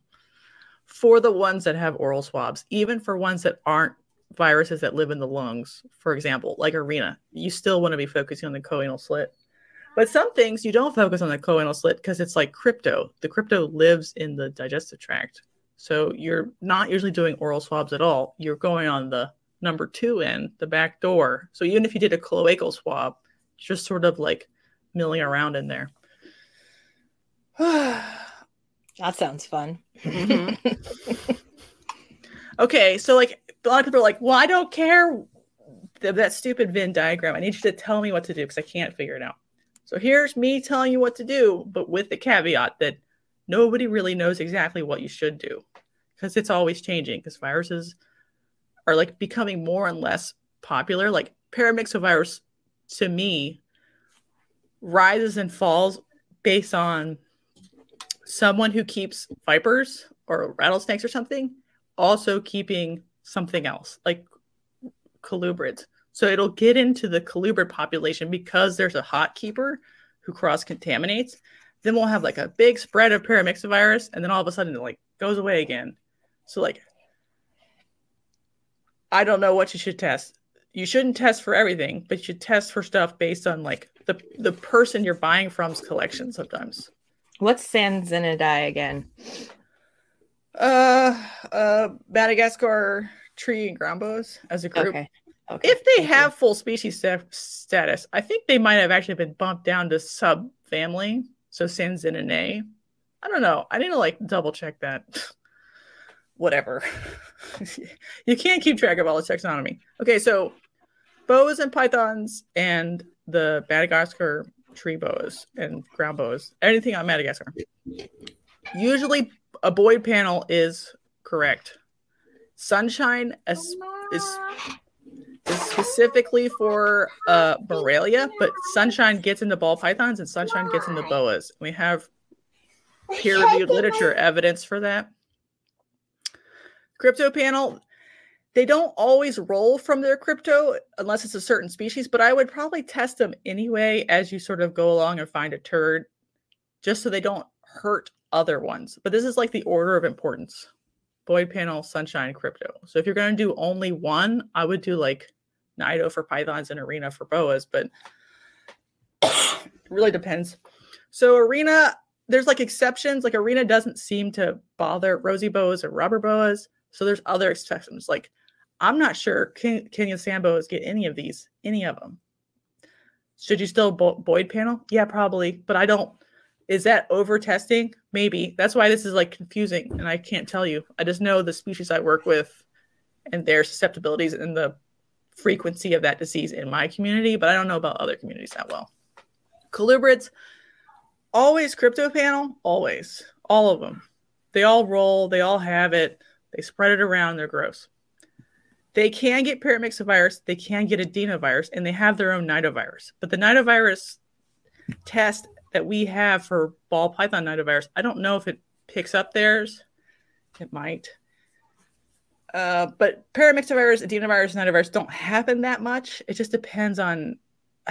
So this is one where I probably wouldn't prophylactically test. I would test on symptoms. And we'll do like shows for these one day. Most of them have like, this one is like regurgitation, respiratory, neuro, and respiratory. So like an RI in a corn snake is suspicious to me, as always. Turtles and tortoises, I don't know why, they're disgusting. They're like disgusting horrors. They have like the most diseases of anybody. And I didn't even put all of them on here. Oh my gosh. Disease factories. I don't know what they've been in. Like, I would not buy a turtle. Or I think it's because they're like kind of communal sometimes, depending on the species. They have so many respiratory diseases. Most of these are like respiratory symptoms. They are just disgusting little animals. Don't keep them. No, do keep them. They're cute. But I'd probably start with crypto, and then a tortoise panel. But they get a bunch also. Australian skinks, they have like bad nido problems. Again, I don't know if the nido test we have actually works for their version of nido. But I would do a crypto panel, and they have their own adenovirus. And then amphibians, I would do chytrid every time. Sunshine is not as happy as it sounds. Did you highlight it? It's related to, it's in Paramyxoviridae, and I think it's a furlavirus, but it's like a different family or whatever now. It was discovered on the Sunshine Coast of Australia. It's in Morelia, and it's escaped Australia. So we've seen it in other boids that are kept in proximity to Morelia, and it's vertically transmissible. It causes like neuro effects. So it's like, I don't know. It's like the arena for Morelia. It sucks. That's what I would do right now. Obviously, this isn't exhaustive, and I don't know if you should do all of them all the time to every snake, but I would do nido every time for every incoming ball python, and I would do arena for every incoming boa, and I would do crypto for every colubrid and every lizard, but these other ones are worth looking at too. Straight Blast Pythons asked, what would be the best way to systematically test a collection if you couldn't do it all at once? Jana, is your child okay? Nope, she's leaving. So this is the order I would do it in. Currently symptomatic animals. So if you're like, I think there's some sort of respiratory disease in my rainbow boas or whatever, go look at all the diseases that cause respiratory symptoms. If you did a culture and couldn't return a bacterial sample, and test that or whatever, then I would test if any of them had ever been symptomatic for that disease profile. And then I would test any animal who had ever bred or had contact with that symptomatic animal. And then now you're in the, like, you're not putting out fires mode. You're just like testing stuff to just see what's going on. Any snake from a risky source, or lizard or turtle. So a wholesaler, a show where you don't know like how clean that seller was, or a collection where you know they had some problems with die-offs. Next, I would test adult males. And you test adult males because adult males have had more exposure to other animals than adult females. So breeding adult males. If they've never been bred to anything, then they haven't had that much exposure. But like a male ball python could be breeding 8 to 12 females. So he has the exposure risk of many more interactions than an equivalently aged female. Then females that have been bred obviously have a certain level of risk, less than a male, but still some. So that's what I would do next. Juveniles would be next because they haven't been bred, but they're older. So they had time to be cross-contaminated. And then babies, if you're buying them in, you're obviously always wanting to test on intakes. You could maybe manage a refund, but babies shouldn't have non-vertically transmitted diseases because they're so young. They haven't had time to be infected yet. Sometimes they are, though. Sometimes they come and they're positive. This is personal experience. We're speaking from people. So always test on intake, because if it's positive and you message the seller, there is a high likelihood that you guys can work something out and you can return the animal and get your money back and then buy something that's not full of nidovirus. Right. And then in general, the lowest risk animals to me, no matter what their ages are from people who have good biosecurity and some sort of testing protocol. So can you not test their stuff? Yes, I still think you should, because we're trying to like cover all of our bases. But like, if someone was like I would buy an adult female ball python who was a complete hoe from Jana, right? Because the probability that, even though it's like had a lot of, it's much lower, but I would still double check it. She's still going to test on intake. I bought a juvenile from Jessica, and she requested the results of the test because I tested it on intake. And that was like a peace of mind thing for her collection and for my collection. And so even though I know that she is the most anal biosecurity person you could ever find, you still test on intake. Right. So I guess like there are some people who are like, I'll wait until I have a clump of good ones. But even then, you want to sort it out as quickly as possible. So I think it was Straight Blast that was messaging me. They were like, could you test a certain percentage of a colony to have a certain percentage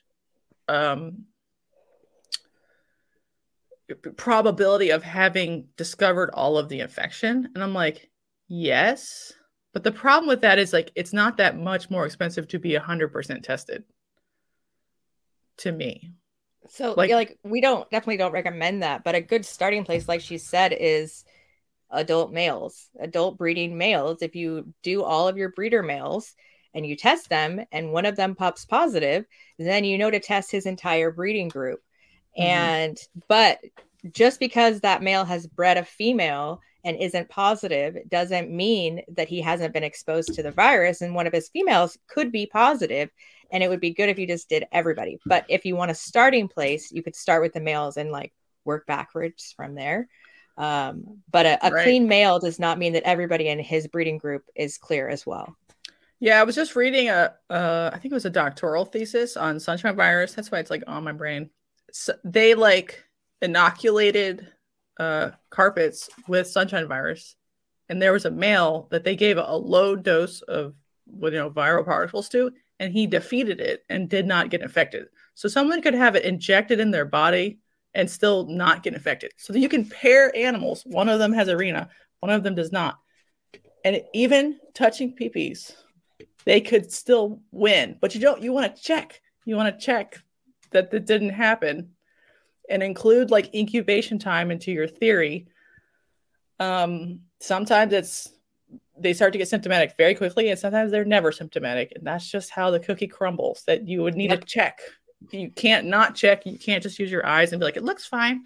Or I got this from a really reputable breeder. They're immune from microscopic diseases because they're a reputable breeder. I don't even need a quarantine period. I'm just going to shove that in my rack. Or they're really expensive, so their price somehow makes them immune to diseases. I've paid a lot of money and been shipped a Nido snake. So you decide. It sucks. It's a hard, an overwhelming prospect to start. But if you have ever watched our other Nido episode, which is audio only, is that episode 7? I don't know. Yeah, everybody needs to go back and listen to 7, the arena one, the crypto one. The one it says, I wish I'd done it sooner. That's my Nido story. And literally, like, the big takeaway from that is I wish I would have started sooner. And so even though it's very overwhelming and it's very scary, and there is business in play, like money's involved, and also animals that you may or may not care about, and so it's just like a very overwhelming thing. And so for me, that's how I started. I started with the males, and then once you get the ball rolling, each piece becomes a manageable size chunk. And then you're also start with your biosecurity protocols, add biosecurity protocols, and start with your males. Free biosecurity protocols are free. Absolutely, like cleanliness is free. And start there. So you just do it one step at a time, one piece at a time. And once you get that piece done, then you can plan for the next piece. It doesn't have to be like, I have 100 snakes and I'm testing 100 snakes today. If that's too overwhelming or monetarily too much money, we do suggest that if you're thinking about buying, you know, a $5,000 male and none of your stuff is tested and you're not going to test that $5,000 male, maybe save that money and start testing your animals instead and wait till you've tested before you make such a big Do you want to investment. kill that $5,000 male with your nasty, skanky female? No, you don't. So money, even though it's a stumbling block in our mind because you're not getting this badass male snake, you are protecting your business and your investment. And that peace of mind, even though like it's not 100%, that peace of mind helps me sleep at night. And literally, like my only regret in starting on this NIDO journey is that I didn't do it when Jessica very first said, you need to be doing this. So like I said, there's really easy, like biteable steps for you to start with. And you to start with biosecurity. Start with quarantine. Yeah. Start with my only regret testing. is like getting complacent and not testing one snake after testing like 20. And so people are like, well, if I test some and they're negative, I bet everybody's fine. It literally takes just one to not be fine, to ruin a bunch. And you're like, fuck, I put like $4,000 or $5,000 worth of snakes in the ground because I just didn't intake test one. And she was fine, came out of quarantine, and I must have touched, they weren't breeding. I just touched something, and the touch happened enough times. Okay. It's fucked. I can't take it, and I want to die inside. But this is the life we have to live because it costs a lot of money to fuck up. It's incredibly expensive. So that $25 or $60 panel is so cheap. Comparative to losing your entire stock of animals. Yeah. Anyway, so hopefully this is a good reference place. If you guys have more questions, feel free to put them in the comments. Or if there was something in this video that wasn't talked about that you have questions about, you're always welcome to message us. There's also a disease testing Discord that you're welcome to message us and get the link for because it's private. And there's, you know, like a list of the breeders that are testing friendly and have like fully tested colonies and, you know, like other information and great resources. I mean, it's not much of a list. It's more like a group where you just ask. A group. Yeah. It's like, is this person testing friendly? And they're like, yeah. No. Well, I just meant the people in the group are testing friendly. Oh, yeah. And they if you know want to spend who money, else. Spend it in that Discord. It's like the people land. Present, not a like a community-wide list. I meant the people present are usually fully tested, and safe to buy from. But also, you know, like you don't know till you ask somebody. There are lots of people who are closet testers or just do it and don't speak about it publicly because there's a lot of naysayers or like shaming happening if you're a tester. And so a lot of people just keep it on the DL. But if you just ask in a private message, usually they'll talk to you about it, or maybe they haven't heard of it and you can direct them to this video. There's just like the first day has to be the first day. Like you have to take that first step or you can't get to the finish line. And so even though it's hard to take that first step, literally my only regret in this journey is not taking it at the beginning. Tradesman asked, have they done any studies on a female's pass on to babies, eggs versus live birth? I don't know what kind you're talking about. So I'm going to just round up the most common. Arena and Sunshine, vertically transmitted. Crypto, Nido, paramyxovirus, not, to our knowledge, vertically transmitted. And for people who don't know what that means, would you give us a dumbed down version of what vertically transmitted? While the mother is gravid, the virus crosses either the ovary or the oviduct and enters the embryo before it is born or hatched. And that means if it does that, that means it's vertically transmittable. If it does not cross into the egg or the embryo, it is not vertically transmitted. Right. So the transfer would be called horizontal, which is like peer to peer. So like one infected baby to another infected baby, or an adult to its mate or whatever. And sometimes that can change. So like a person that has HIV virus, if you have suppressed the virus a lot, it's hiding wherever it's hiding, you can use antivirals to suppress it so much that it doesn't pass to the baby human. Gray family snakes, they test, and they have a collection that is 100% tested at negative. So if you're looking to get into the Axanthic project and you want tested snakes, they have tested snakes. Yeah, it makes me really happy nowadays because, like, I remember I couldn't buy anything for like 2 years. It was really, really bad, guys. I'm telling you, you would message people and they would just ghost you. They'd leave you on red. Like, Yeah, like fuck that hoe. yeah. But I'm trying to give you thousands of dollars, and all I want is to be able to test it on intake. And for a while, that was like unacceptable to even ask. Thank God. And it's just like, anyway, it's gotten so much better. There is so much more awareness. Lots of people are talking about it now. That was one of the main reasons. I feel like, right, Jessica, maybe I'm speaking out of turn. I feel like that was one of the main goals of our podcast. Sure. Yeah. Is to make it commonplace to have nidovirus in an everyday conversation. So that's why we try to talk about disease testing casually in every single episode. So people are hearing it. People are getting used to hearing it. We're trying to normalize it. It should be normalized conversation that we're disease testing in almost every other animal husbandry breeding programs. They have disease testing and disease testing standards and biosecurity. I didn't put this in the show notes, Janet. Let me interrupt real quick. Bree posted on Facebook that somebody was doing fostering of dogs, and the pound or whatever gave them a distemper and canine influenza positive dog without testing or warning them. And it got into their personal dogs who were vaccinated, but obviously, like, if they get blasted with a bunch of viral particles, they can still go down. So their senior dog died. And I'm like, this is a big problem in dogs. Dogs and cats, they need to be PCR'd immediately and kept in quarantine and then placed in fosters. Bree said yes. So, like, they have a GoFundMe. I just thought about this.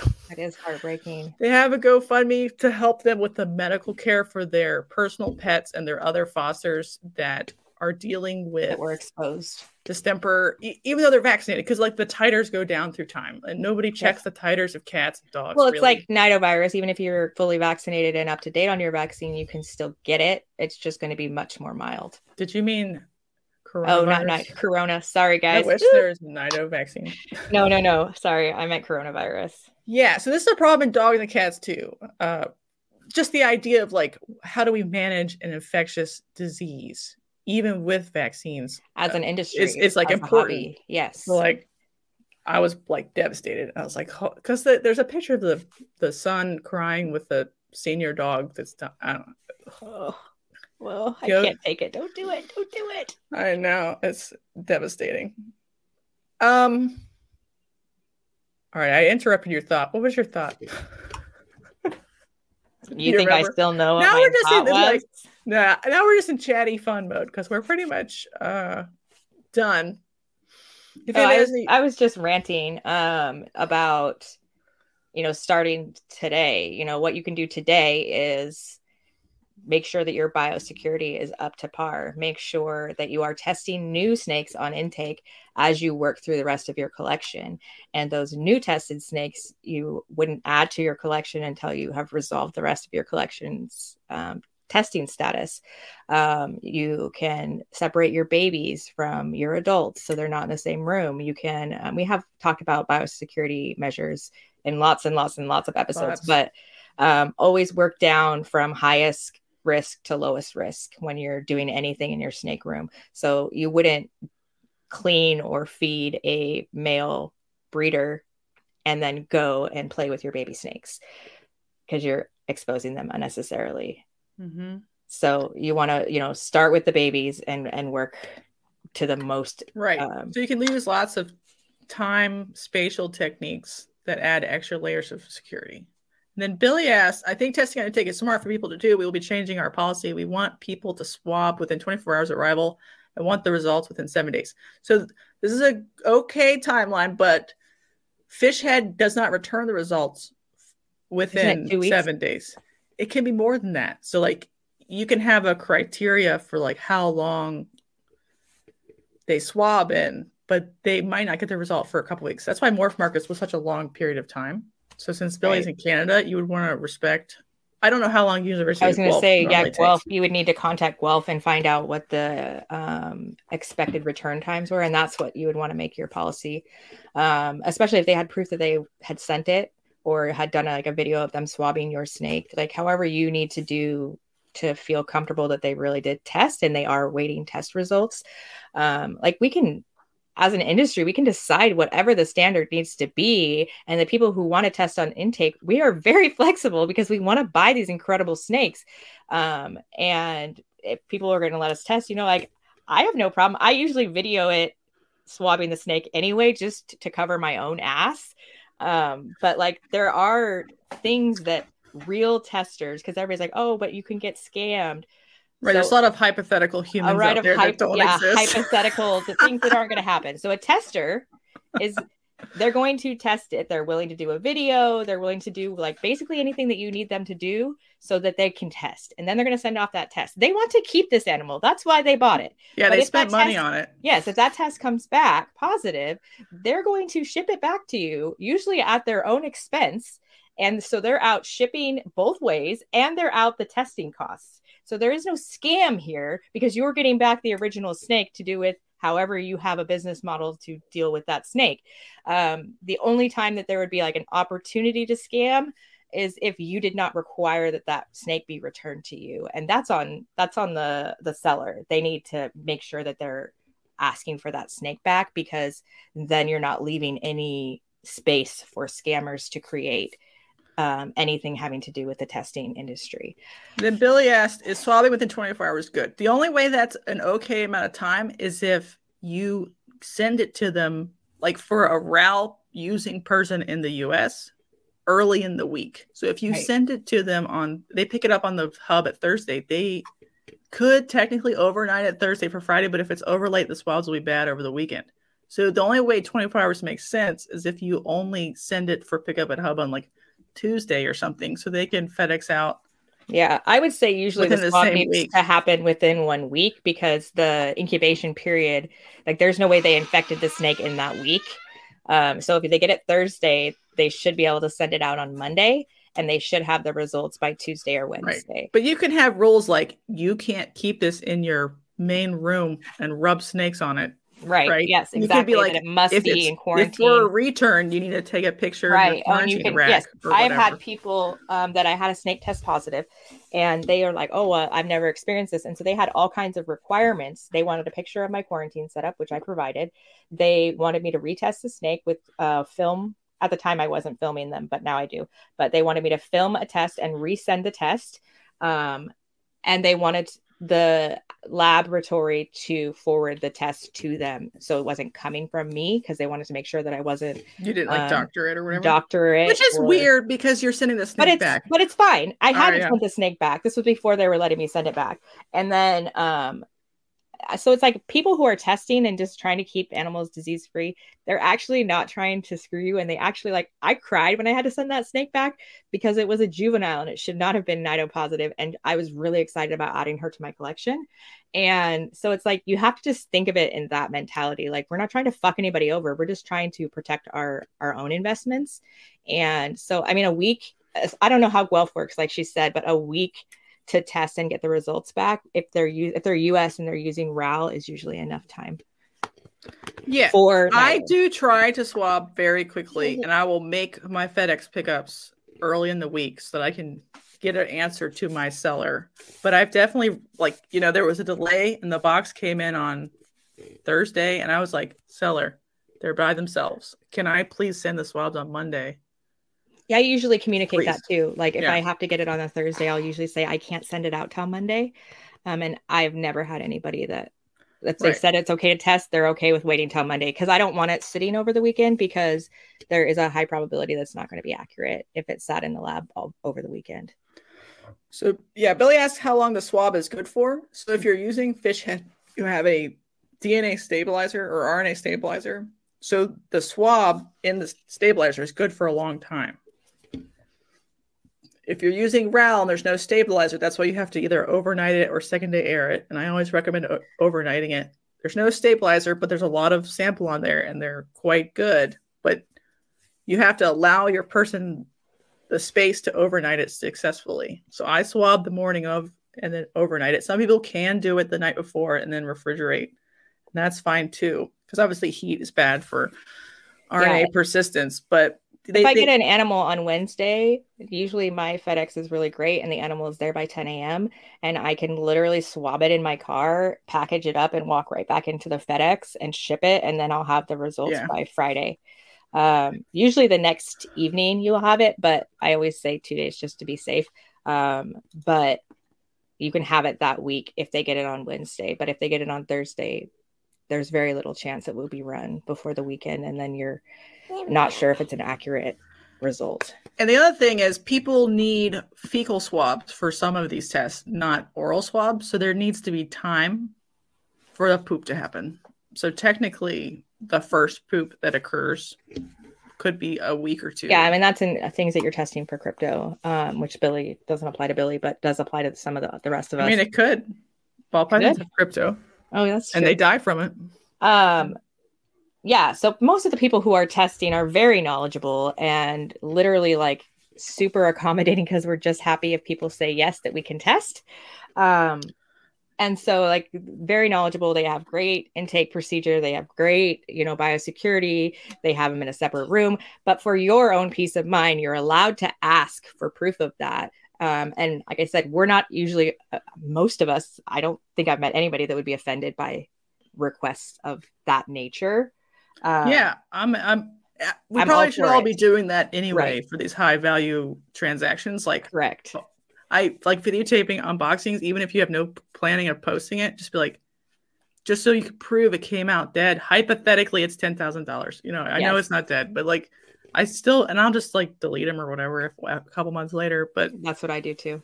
It's just like there can be expectations. There can be, rules on your side so you feel protected. Yeah, fuck yeah. Let's be clear. There's seller protections here. It's not all about buyers running you over. It's just like, this is what I'm comfortable with. Tradesmen, you're going to get spanked. You're going to get kicked out. I'm going to have to mute you.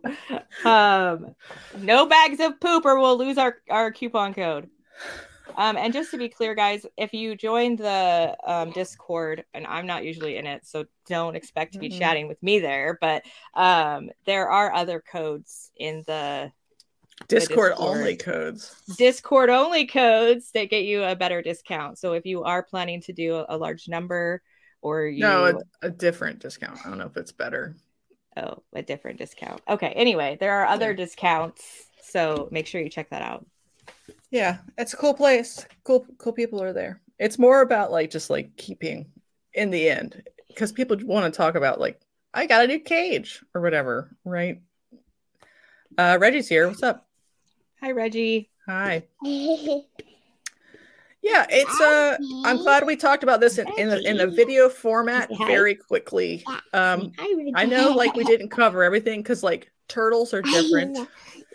Snakes are or lizards are different. You still focus on the coanal slit for respiratory diseases in lizards, but I don't have any lizbirds.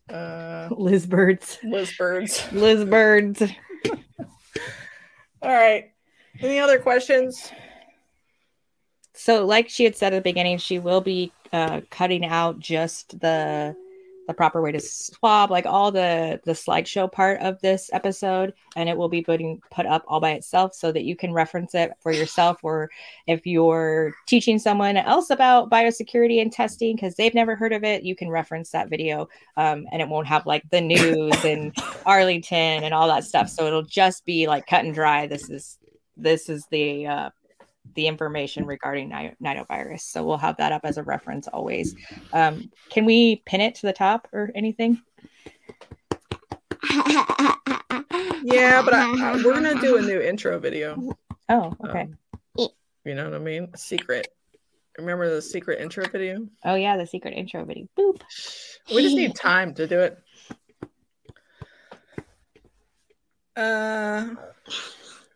Yeah, Super Snake Syndicate is correct. The stress of shipping can make a virus show. So that's why like it's still worth allowing, even if you test, allowing and maybe even forcing your buyers to test. Be like, double check me. Yeah, absolutely. That's what I said. Like when I got a snake from Jessica, she was excited. That's to be free tested. double checking. Yes, seller, she was by like, the way. yes, I'm doing it right. Like it was reassuring to her and to me when she bought a snake from me that what I was doing was working.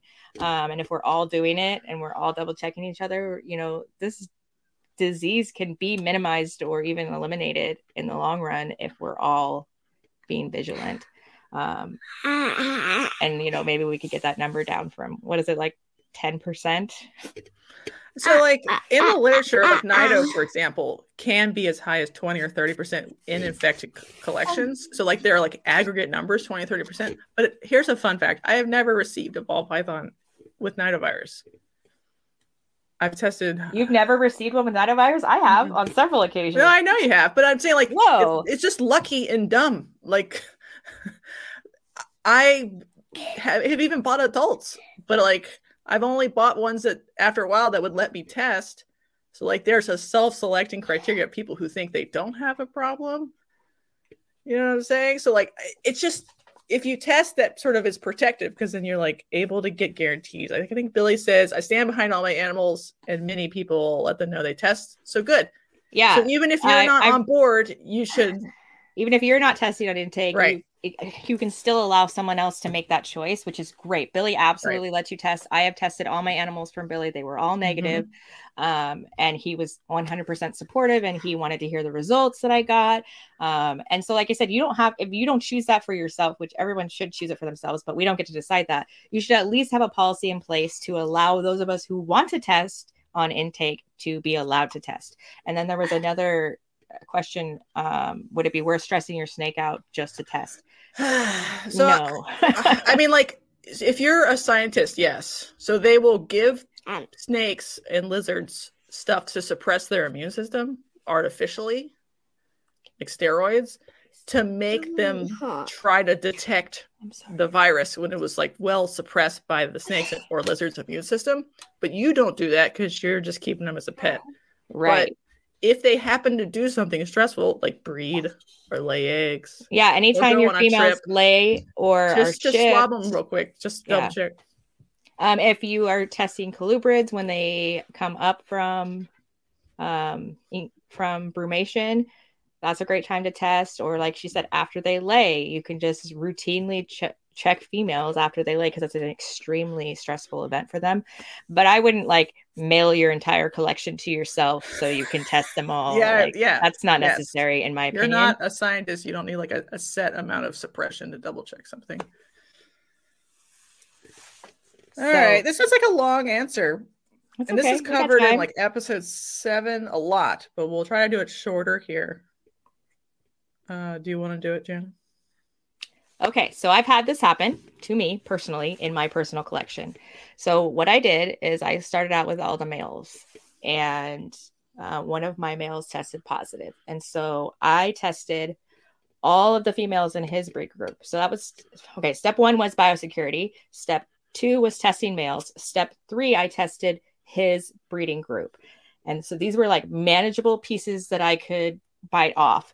And some of the ones in his breed group tested positive and some did not. So everybody who tested positive went into their own quarantine rack in a completely different room from any of my other reptiles.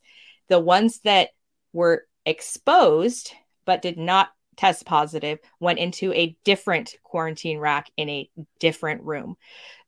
Because they'll need to be retested in 90 days, which I did. And because they could still be within their incubation time. Correct. But there was an exposure event and they were at risk. So I had an at-risk quarantine and I had a positive quarantine. So many quarantines.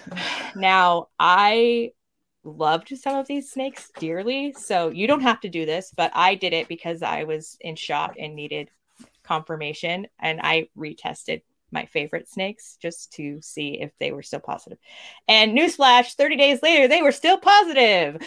So that was a waste of money. But no, it's not a waste of money. It made me feel better. It's okay to double check positives in case like you flip the swabs together and you fucked it up. Whatever. Like I don't like begrudge someone, but like don't expect them to change. A lot of people are like, I had a status flip. I'm like, good for you. You're like 1 in 99.9 because I've done hundreds. Now, because it was its own breeding group, I wanted to not kill my snake because he was my favorite, and it was his breeding group. So I continued to let those snakes breed, but they had their entire own section, their entire own tools. They had their own day. And on that day, I would feed them, I would clean them, I would change their water, and I would not interact with any of my other reptiles. So even though I was following very stringent biosecurity, as a buffer, I made sure that I did not interact with any of my other reptiles.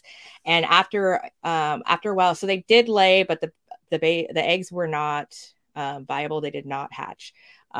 So for me, the best thing to have done would have been to immediately euthanize. Now, some people aren't comfortable with that. And I know I've heard some people say, oh, I can put it in a pet only home. The risk of putting it in a pet only home is if they really understand the significance of nidovirus. Because what if they decide, oh, I really love the snake, so now I'm going to get another one. And even if you explain it, they're like, it's probably fine. Or I'll just be really careful.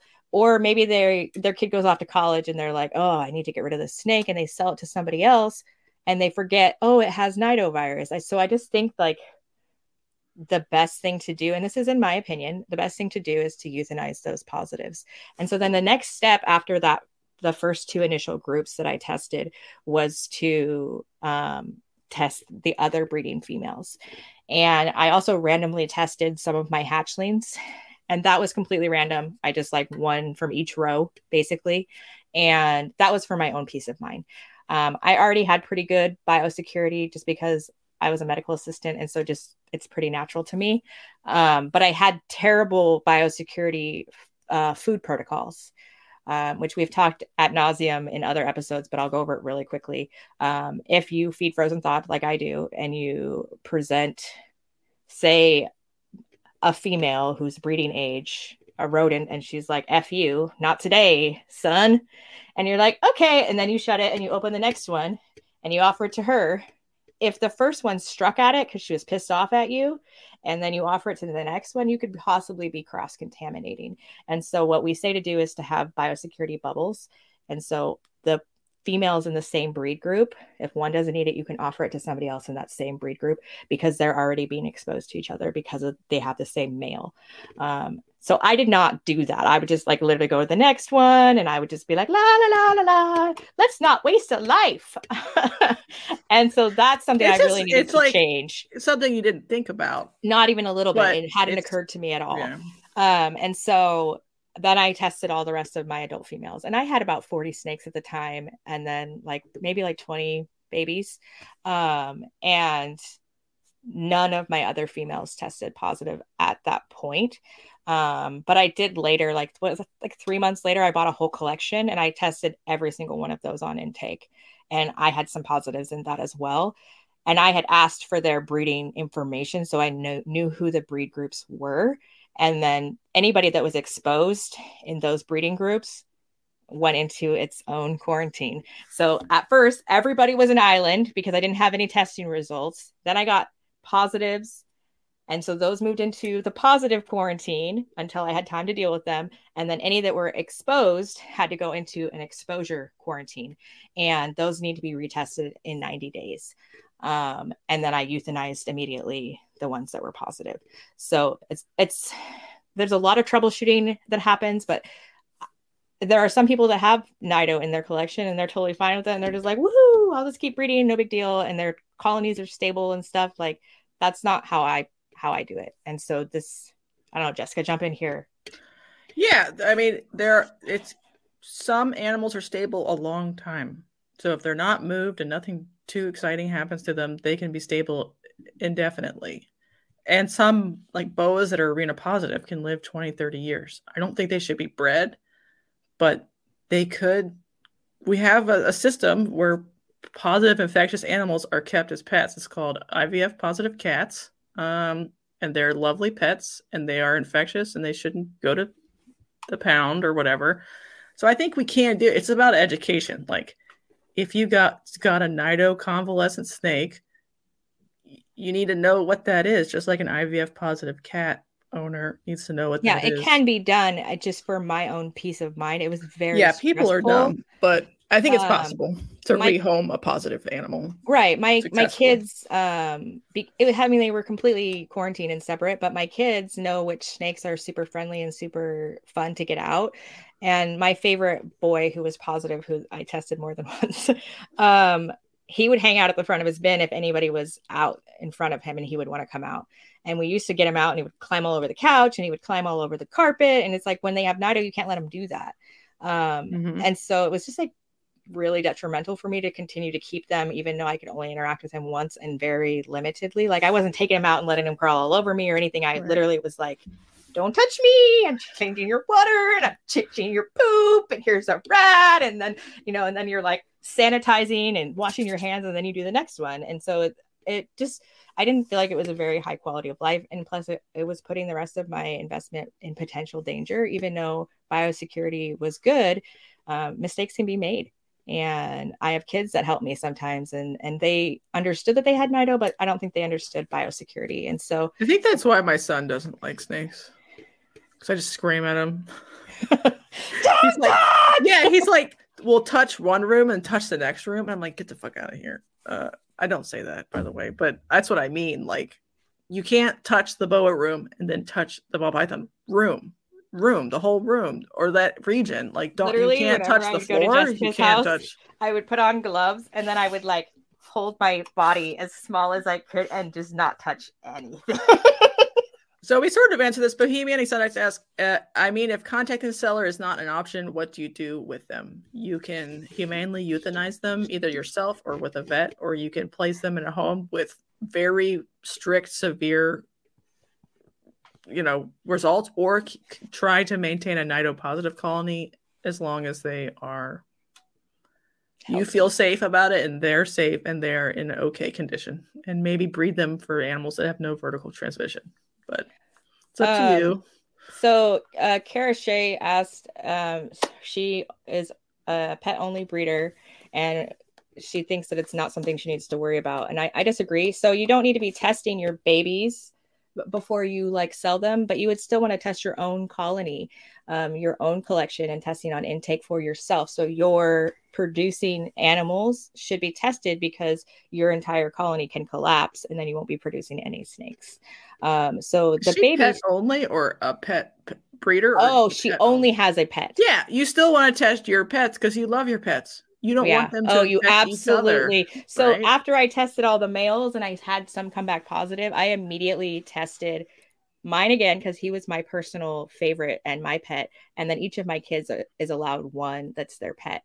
And so I immediately tested all the pet snakes for peace of mind, because I was freaking out. And so if you are a pet keeper and they are your friends and a member of your family, you would absolutely want to know if they were healthy. All right. Were there any more questions? I forget. There was a lot of talking while we were talking. Hit some more questions. Just a second.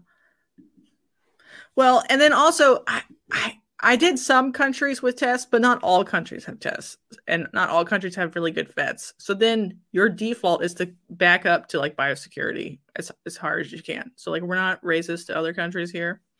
If you live in Brazil, obviously you have PCR labs, but you might not have anything commercially available to you that you could use. So like, respect biosecurity, highest measure. That's the first and cheapest option. But for the rest of us, we can try a little harder to like manage the system to our best capacity. Right. John Feely is talking about the state of the industry and a lot of people getting out and buying breeder collections, like older collections. So like I said, I have done this. It is doable.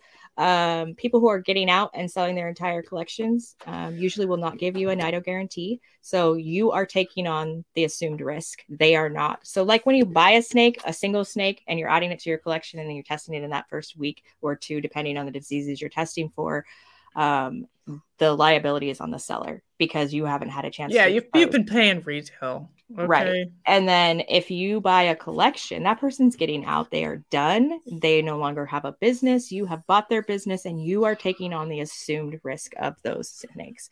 Most people who are getting out, they are not going to sell to you if you are like, will you just test a few just to be sure before I buy it? Yeah, I tried to buy that that one collection. Oh, there was a huge, amazing in Olympia, collection. And I was like, yes. I will come and test before. I'll give you like money down, and they're like, I'm scared you're gonna hurt them. I'm just like, fuck you. Okay. Yeah, most people won't. So if you are going to be buying collections, you absolutely need to have. They need to be quarantined together, not with your collection. They absolutely need to be tested at least twice. Every animal tested on intake when you receive them, and then tested at 90 days. And like I said, you can follow the procedure that I did if they're in an exposed breeding group or or if they are positive. There needs to be additional quarantines away from that main collection that you purchased, and they should never interact with any tools or equipment or spaces that your current collection occupies or uses. Mm-hmm. Yeah, I mean, we can talk about the industry now a little bit. It is a sad week. I've been blown. This week has sucked for people getting out. One more question. Please send me all your normals. They sell for $150 and we can split the profit. How are we going to get them there? We're going to have to like say, how much does it cost to ship them? Drone them over on like low altitude drones and little packets and drop ball pythons on little reptile boxes with heat packs. It'll be fine. But yeah, a lot of people are getting out, and I had a lot of questions and like talking like, well, when do I buy into like these cheap collections? And I'm like, you don't like, this is like a financial sort of part of this. It's like, when do you buy at the dip? There's no dip. All of the morphs are just going to do their normal downward thing to what they were doing anyway. So like, buy when you want it, when it's safe and when it's a good investment and when you like what you see, but don't buy because it's cheap, because then it's probably got Nido. Fuck. Buy it because it's good and you like it. Don't buy the dip. This is like dollar cost averaging, but for snakes. Yeah. Okay. No one can like predict that the bottom collection or whatever that I bought. Interest. That collection that I bought, Jessica would not have bought that collection. When I bought it, she was like, "You crazy bitch." And she was like, she called me Big Ovary Jana for a while, and we called it the Balls Deep collection. She went balls deep. That was not their name. We called it that because I assumed the financial risk for that, but the risk reward for me was there, and I could have really gotten fucked. Yeah, like like specifically if the very expensive animals of that collection were positive, not like other ones, then it wouldn't have been worth it to buy it. But because it can still work out, but like, yeah, and it did. And it just like depends on your like risk tolerance or whatever. I probably wouldn't do that today, but it is doable if you're willing to take on that financial risk and you're hoping for the risk. The reward is greater than the risk. You're hoping for that outcome, but you don't have any control over that outcome. You could buy it and every single one could have Nido and you could euthanize it and you could be out $15,000. It just really depends. Everyone has Arena and they die right away. Just like right away. Holy fuck. Okay, can you like Arena and ball pythons, because they'll start with like a head trimmer or whatever, and then it just goes really bad really fast. People like think that about Nido. They're like, doesn't Nido wipe them all out immediately? No. The sneaky pythons are well adjusted to their Nido, but when they get something special and fresh that they're not well adapted to, or when multiple Nido strains tango together and have a party. Julie B says she's a pet only and will test all that come into the family. I have a snake from both Jana and Jessica, and I plan to test. They are both still quarantined from each other, and I have had them for months. So the best option, so you absolutely can still test them, but the best option which is why we say test on intake, is because if that animal comes in and is positive, 99% of breeders will give you a refund upon receipt, like return of the animal. If you wait months and months and then try to like talk to them about getting a refund, then you're not really eligible anymore for that refund. And so that's why we stress so much testing on intake. Not only it protects your collection, it protects your investment. And your time, right? Like if you waited 6 months to test or whatever, and you loved it, and it was your snuggle muffin. Yeah, now you have snuggle muffins, and if they're positive, then that's really going to be crushing. More rather than just like a disappointing, sad thing, it's going to be a crushing thing. And right, when you lose a pet to nidovirus, my God, it is soul crushing. It is soul crushing. And I euthanized my own snakes, humanely euthanized. It sucked. I cried the whole time. And I could have gone to the vet. Probably. Ugly cried. Right. I could have gone to the vet and asked them to do it and not have done it. But I felt like as a breeder, I felt like that's part of it. Like you should be able to humanely euthanize snakes because I'm a snake breeder. So I need to know how to do that and need to be able to handle it emotionally. Eyeballed the whole time, but I did it and I survived and it was soul crushing. And I just don't wish that on anyone, which is test on intake. Even if they're your pets, even if you're a breeder, if you're a big breeder, there are lots of avenues that you can travel down to begin your testing journey and your biosecurity journey.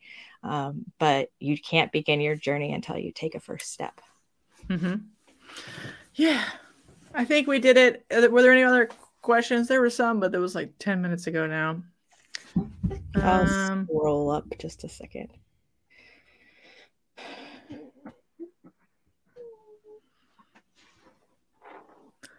Yeah, I mean, just in terms of like people getting out this week, there have been a ton and like respect, but I just, because of the like unfortunate news where a bunch of ball pythons were found frozen to death in Canada outside because they were abandoned or whatever.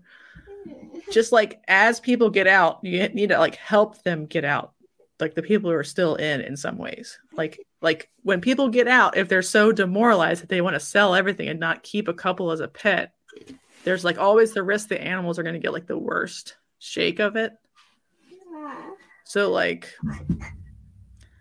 I don't know. The animals always get like the ass end of like, oh, my hobby's not fun. I'm not going to treat my animals very well. I'm not saying anybody's that's doing that, but like be mindful if animals need to be rescued, if we need to give them $1,000 to pick up the rack to sort them out.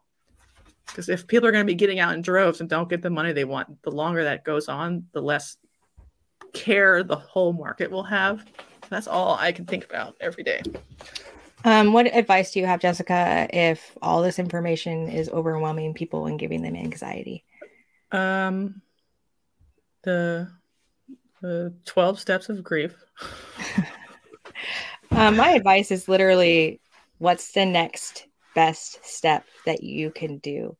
Like I said, if you try to eat the elephant in one go, it's impossible. But if you pick the next best step, if you frozen feed or live feed, start not cross-contaminating your rodents in with your snakes. So if it goes in one bin, it doesn't go into another, or it goes into another in the same breeding group.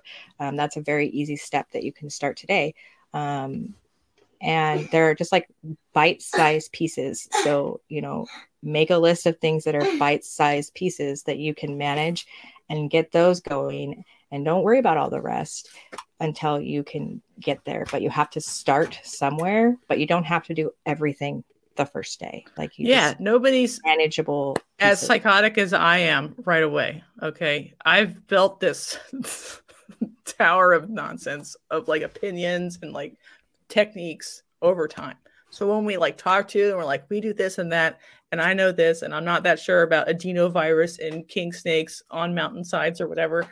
That's just from me being literally devastated by having to euthanize every snake I owned in 2008, and then came back and was like, what do we need to do to not do that shit again? So I just like baby steps. You should probably listen to the whole back rack. We got all of this in different like dribs and drabs and different forms. It's beautiful. And then ask questions and ask for help whenever you need to.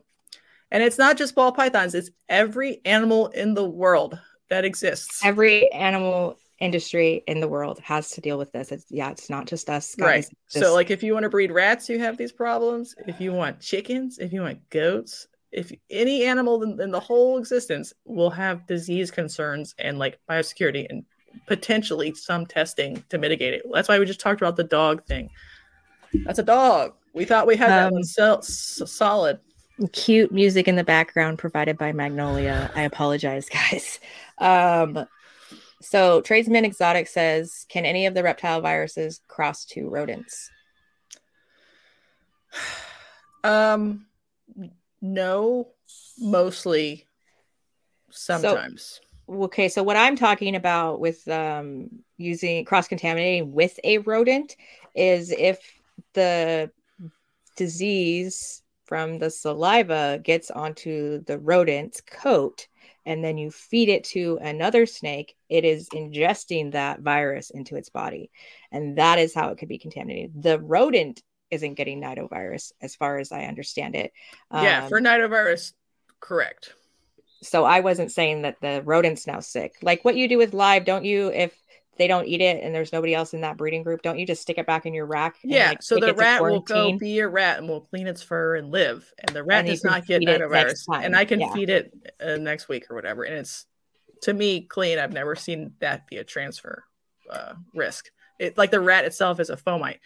But like, we're talking about viruses currently, but like pinworms can be in your rat, and then you feed a live rat to a snake and you can give pinworms to your snake. So there are things that can transfer to your snake, but it just doesn't happen to be nidovirus. So like, that's why I was like, there's both the fomite component and then like the things that could get into your snake, and or the stupid pentastomes. What's fomite? A fomite is the object that has virus or bacteria on it that is the transfer of it. So it's not like I'm coughing on you, you get COVID. It's I cough on the door, you touch the door, you rub your eyes, you have COVID. So that's what a fomite is. It's just the item. So, you give smallpox blankets to your best friends down the street. That the smallpox blanket is the fomite. So Billy asks why breeders wouldn't allow people to test on intake because it's not costing them anything. So there's a number of reasons. This is the policy that Morph Market was trying to roll out, just that you allow people to test on intake. They weren't asking you to test any of your animals. They weren't asking you to test on intake. They were asking for room to allow those who test to test on intake. And it got shut down so fast and people were so outraged and so angry. And so it causes a lot of big emotions, and it's like literally not that big of a deal. And it's hard to understand. Maybe they're scared because they don't know their status. They're worried that if it comes back positive, that you could taint their name, or they're worried that you could be specifically trying to sabotage their brand, or, like they just get all these like malicious scammer, sabotager, bad people vibes from the whole situation. And like I said, most people who are testing their animals and asking to test on intake just literally want to stop the disease from right. Like if I was going to scam them, wouldn't I buy it? Don't tell them I'm going to test. Right. Test and make a make a fake one. I'm like make a fake one, and like people are like, what? Well, they're probably keeping a nido positive so that they can scam you out of your money. Say they have literally AIDS, like just make shit up. But right, nobody's like, or like, oh, it died, and now I've sold it on the black market. He. Like that's not what's happening here, people. They're literally testing. If it's positive, I don't know anybody in the testing community who is unwilling to ship that snake back to the original seller. I've never met anybody. If you've met somebody that's not willing to do that, please correct me. But right. And I think that one's important. Although most sellers have been like, you need to call it yourself. And I'm like, I can, but I think you should want it back because you need to check me. You should double check. You absolutely get it back and test it yourself. Like you should have a intake quarantine available to you in case this ever happens, and then you can retest that animal to prove or disprove whether it was positive, but you can refund that person the money because you now have the snake in your possession and there was no room for any kind of shenanigans. And if it tests negative when you test it, then you as a business person can decide what you do from there, irrespective of that interaction. Right. And just to be clear, I don't think we've ever said this. If it comes back negative, I wouldn't just like put it into your general pop. I would retest 90 days, people. Because like something could have happened and they could have been trying to trick you, but maybe not. But if you go look at like the longitudinal studies for NIDO or whatever, you'll see like animal will be like positive, and then it just dips and it just happens to be negative. It just was doing good that day. Positive. So like it could be positive, but it's your due diligence time to double check, not like Whatever. I think we've been I don't think that's a communicable disease. Christopher Hare. He says the snake I bought gave me a foot fetish. I think this is worth saying, Jessica. Yeah, this is a problem. Big problem. Confucius says never keep your boas in the same room with your pythons. I mean, they could be in the same building. But like, I would keep them as far apart as possible. For real. I think we're done, Jana. Hopefully everybody stays in the industry that's in the chat right now. I'm rooting for you. That's my positivity There's corner. been so many dropping out this week like flies. Literally, it's insane right now. It's rough out there, guys, but hang on. It's gonna be fine. I'm excited about the Q1 price report for ball python prices now.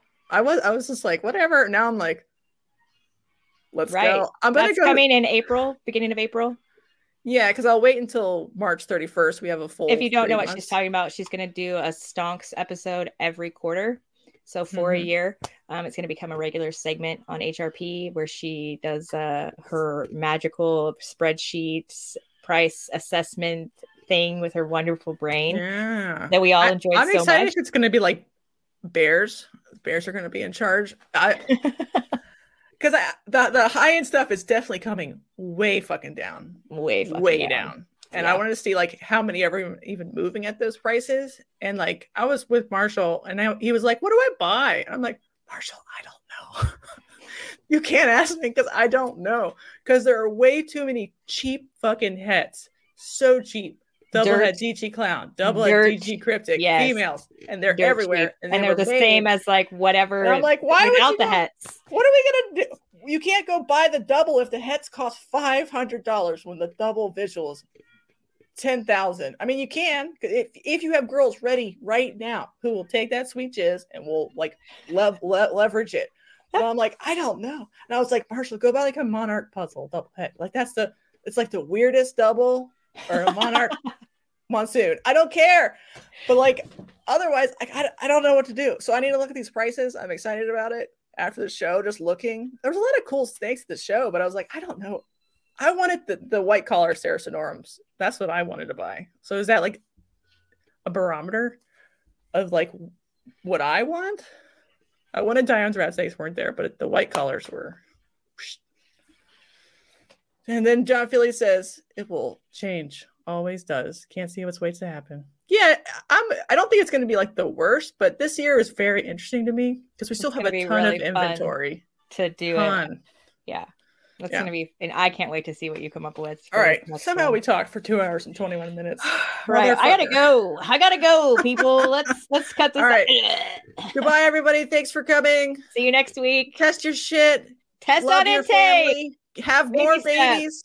Godspeed, Warfels Morphs, wife. Oh, congratulations. Hopefully it's quick and easy. Ouch. Bye, everybody. Take care. Bye.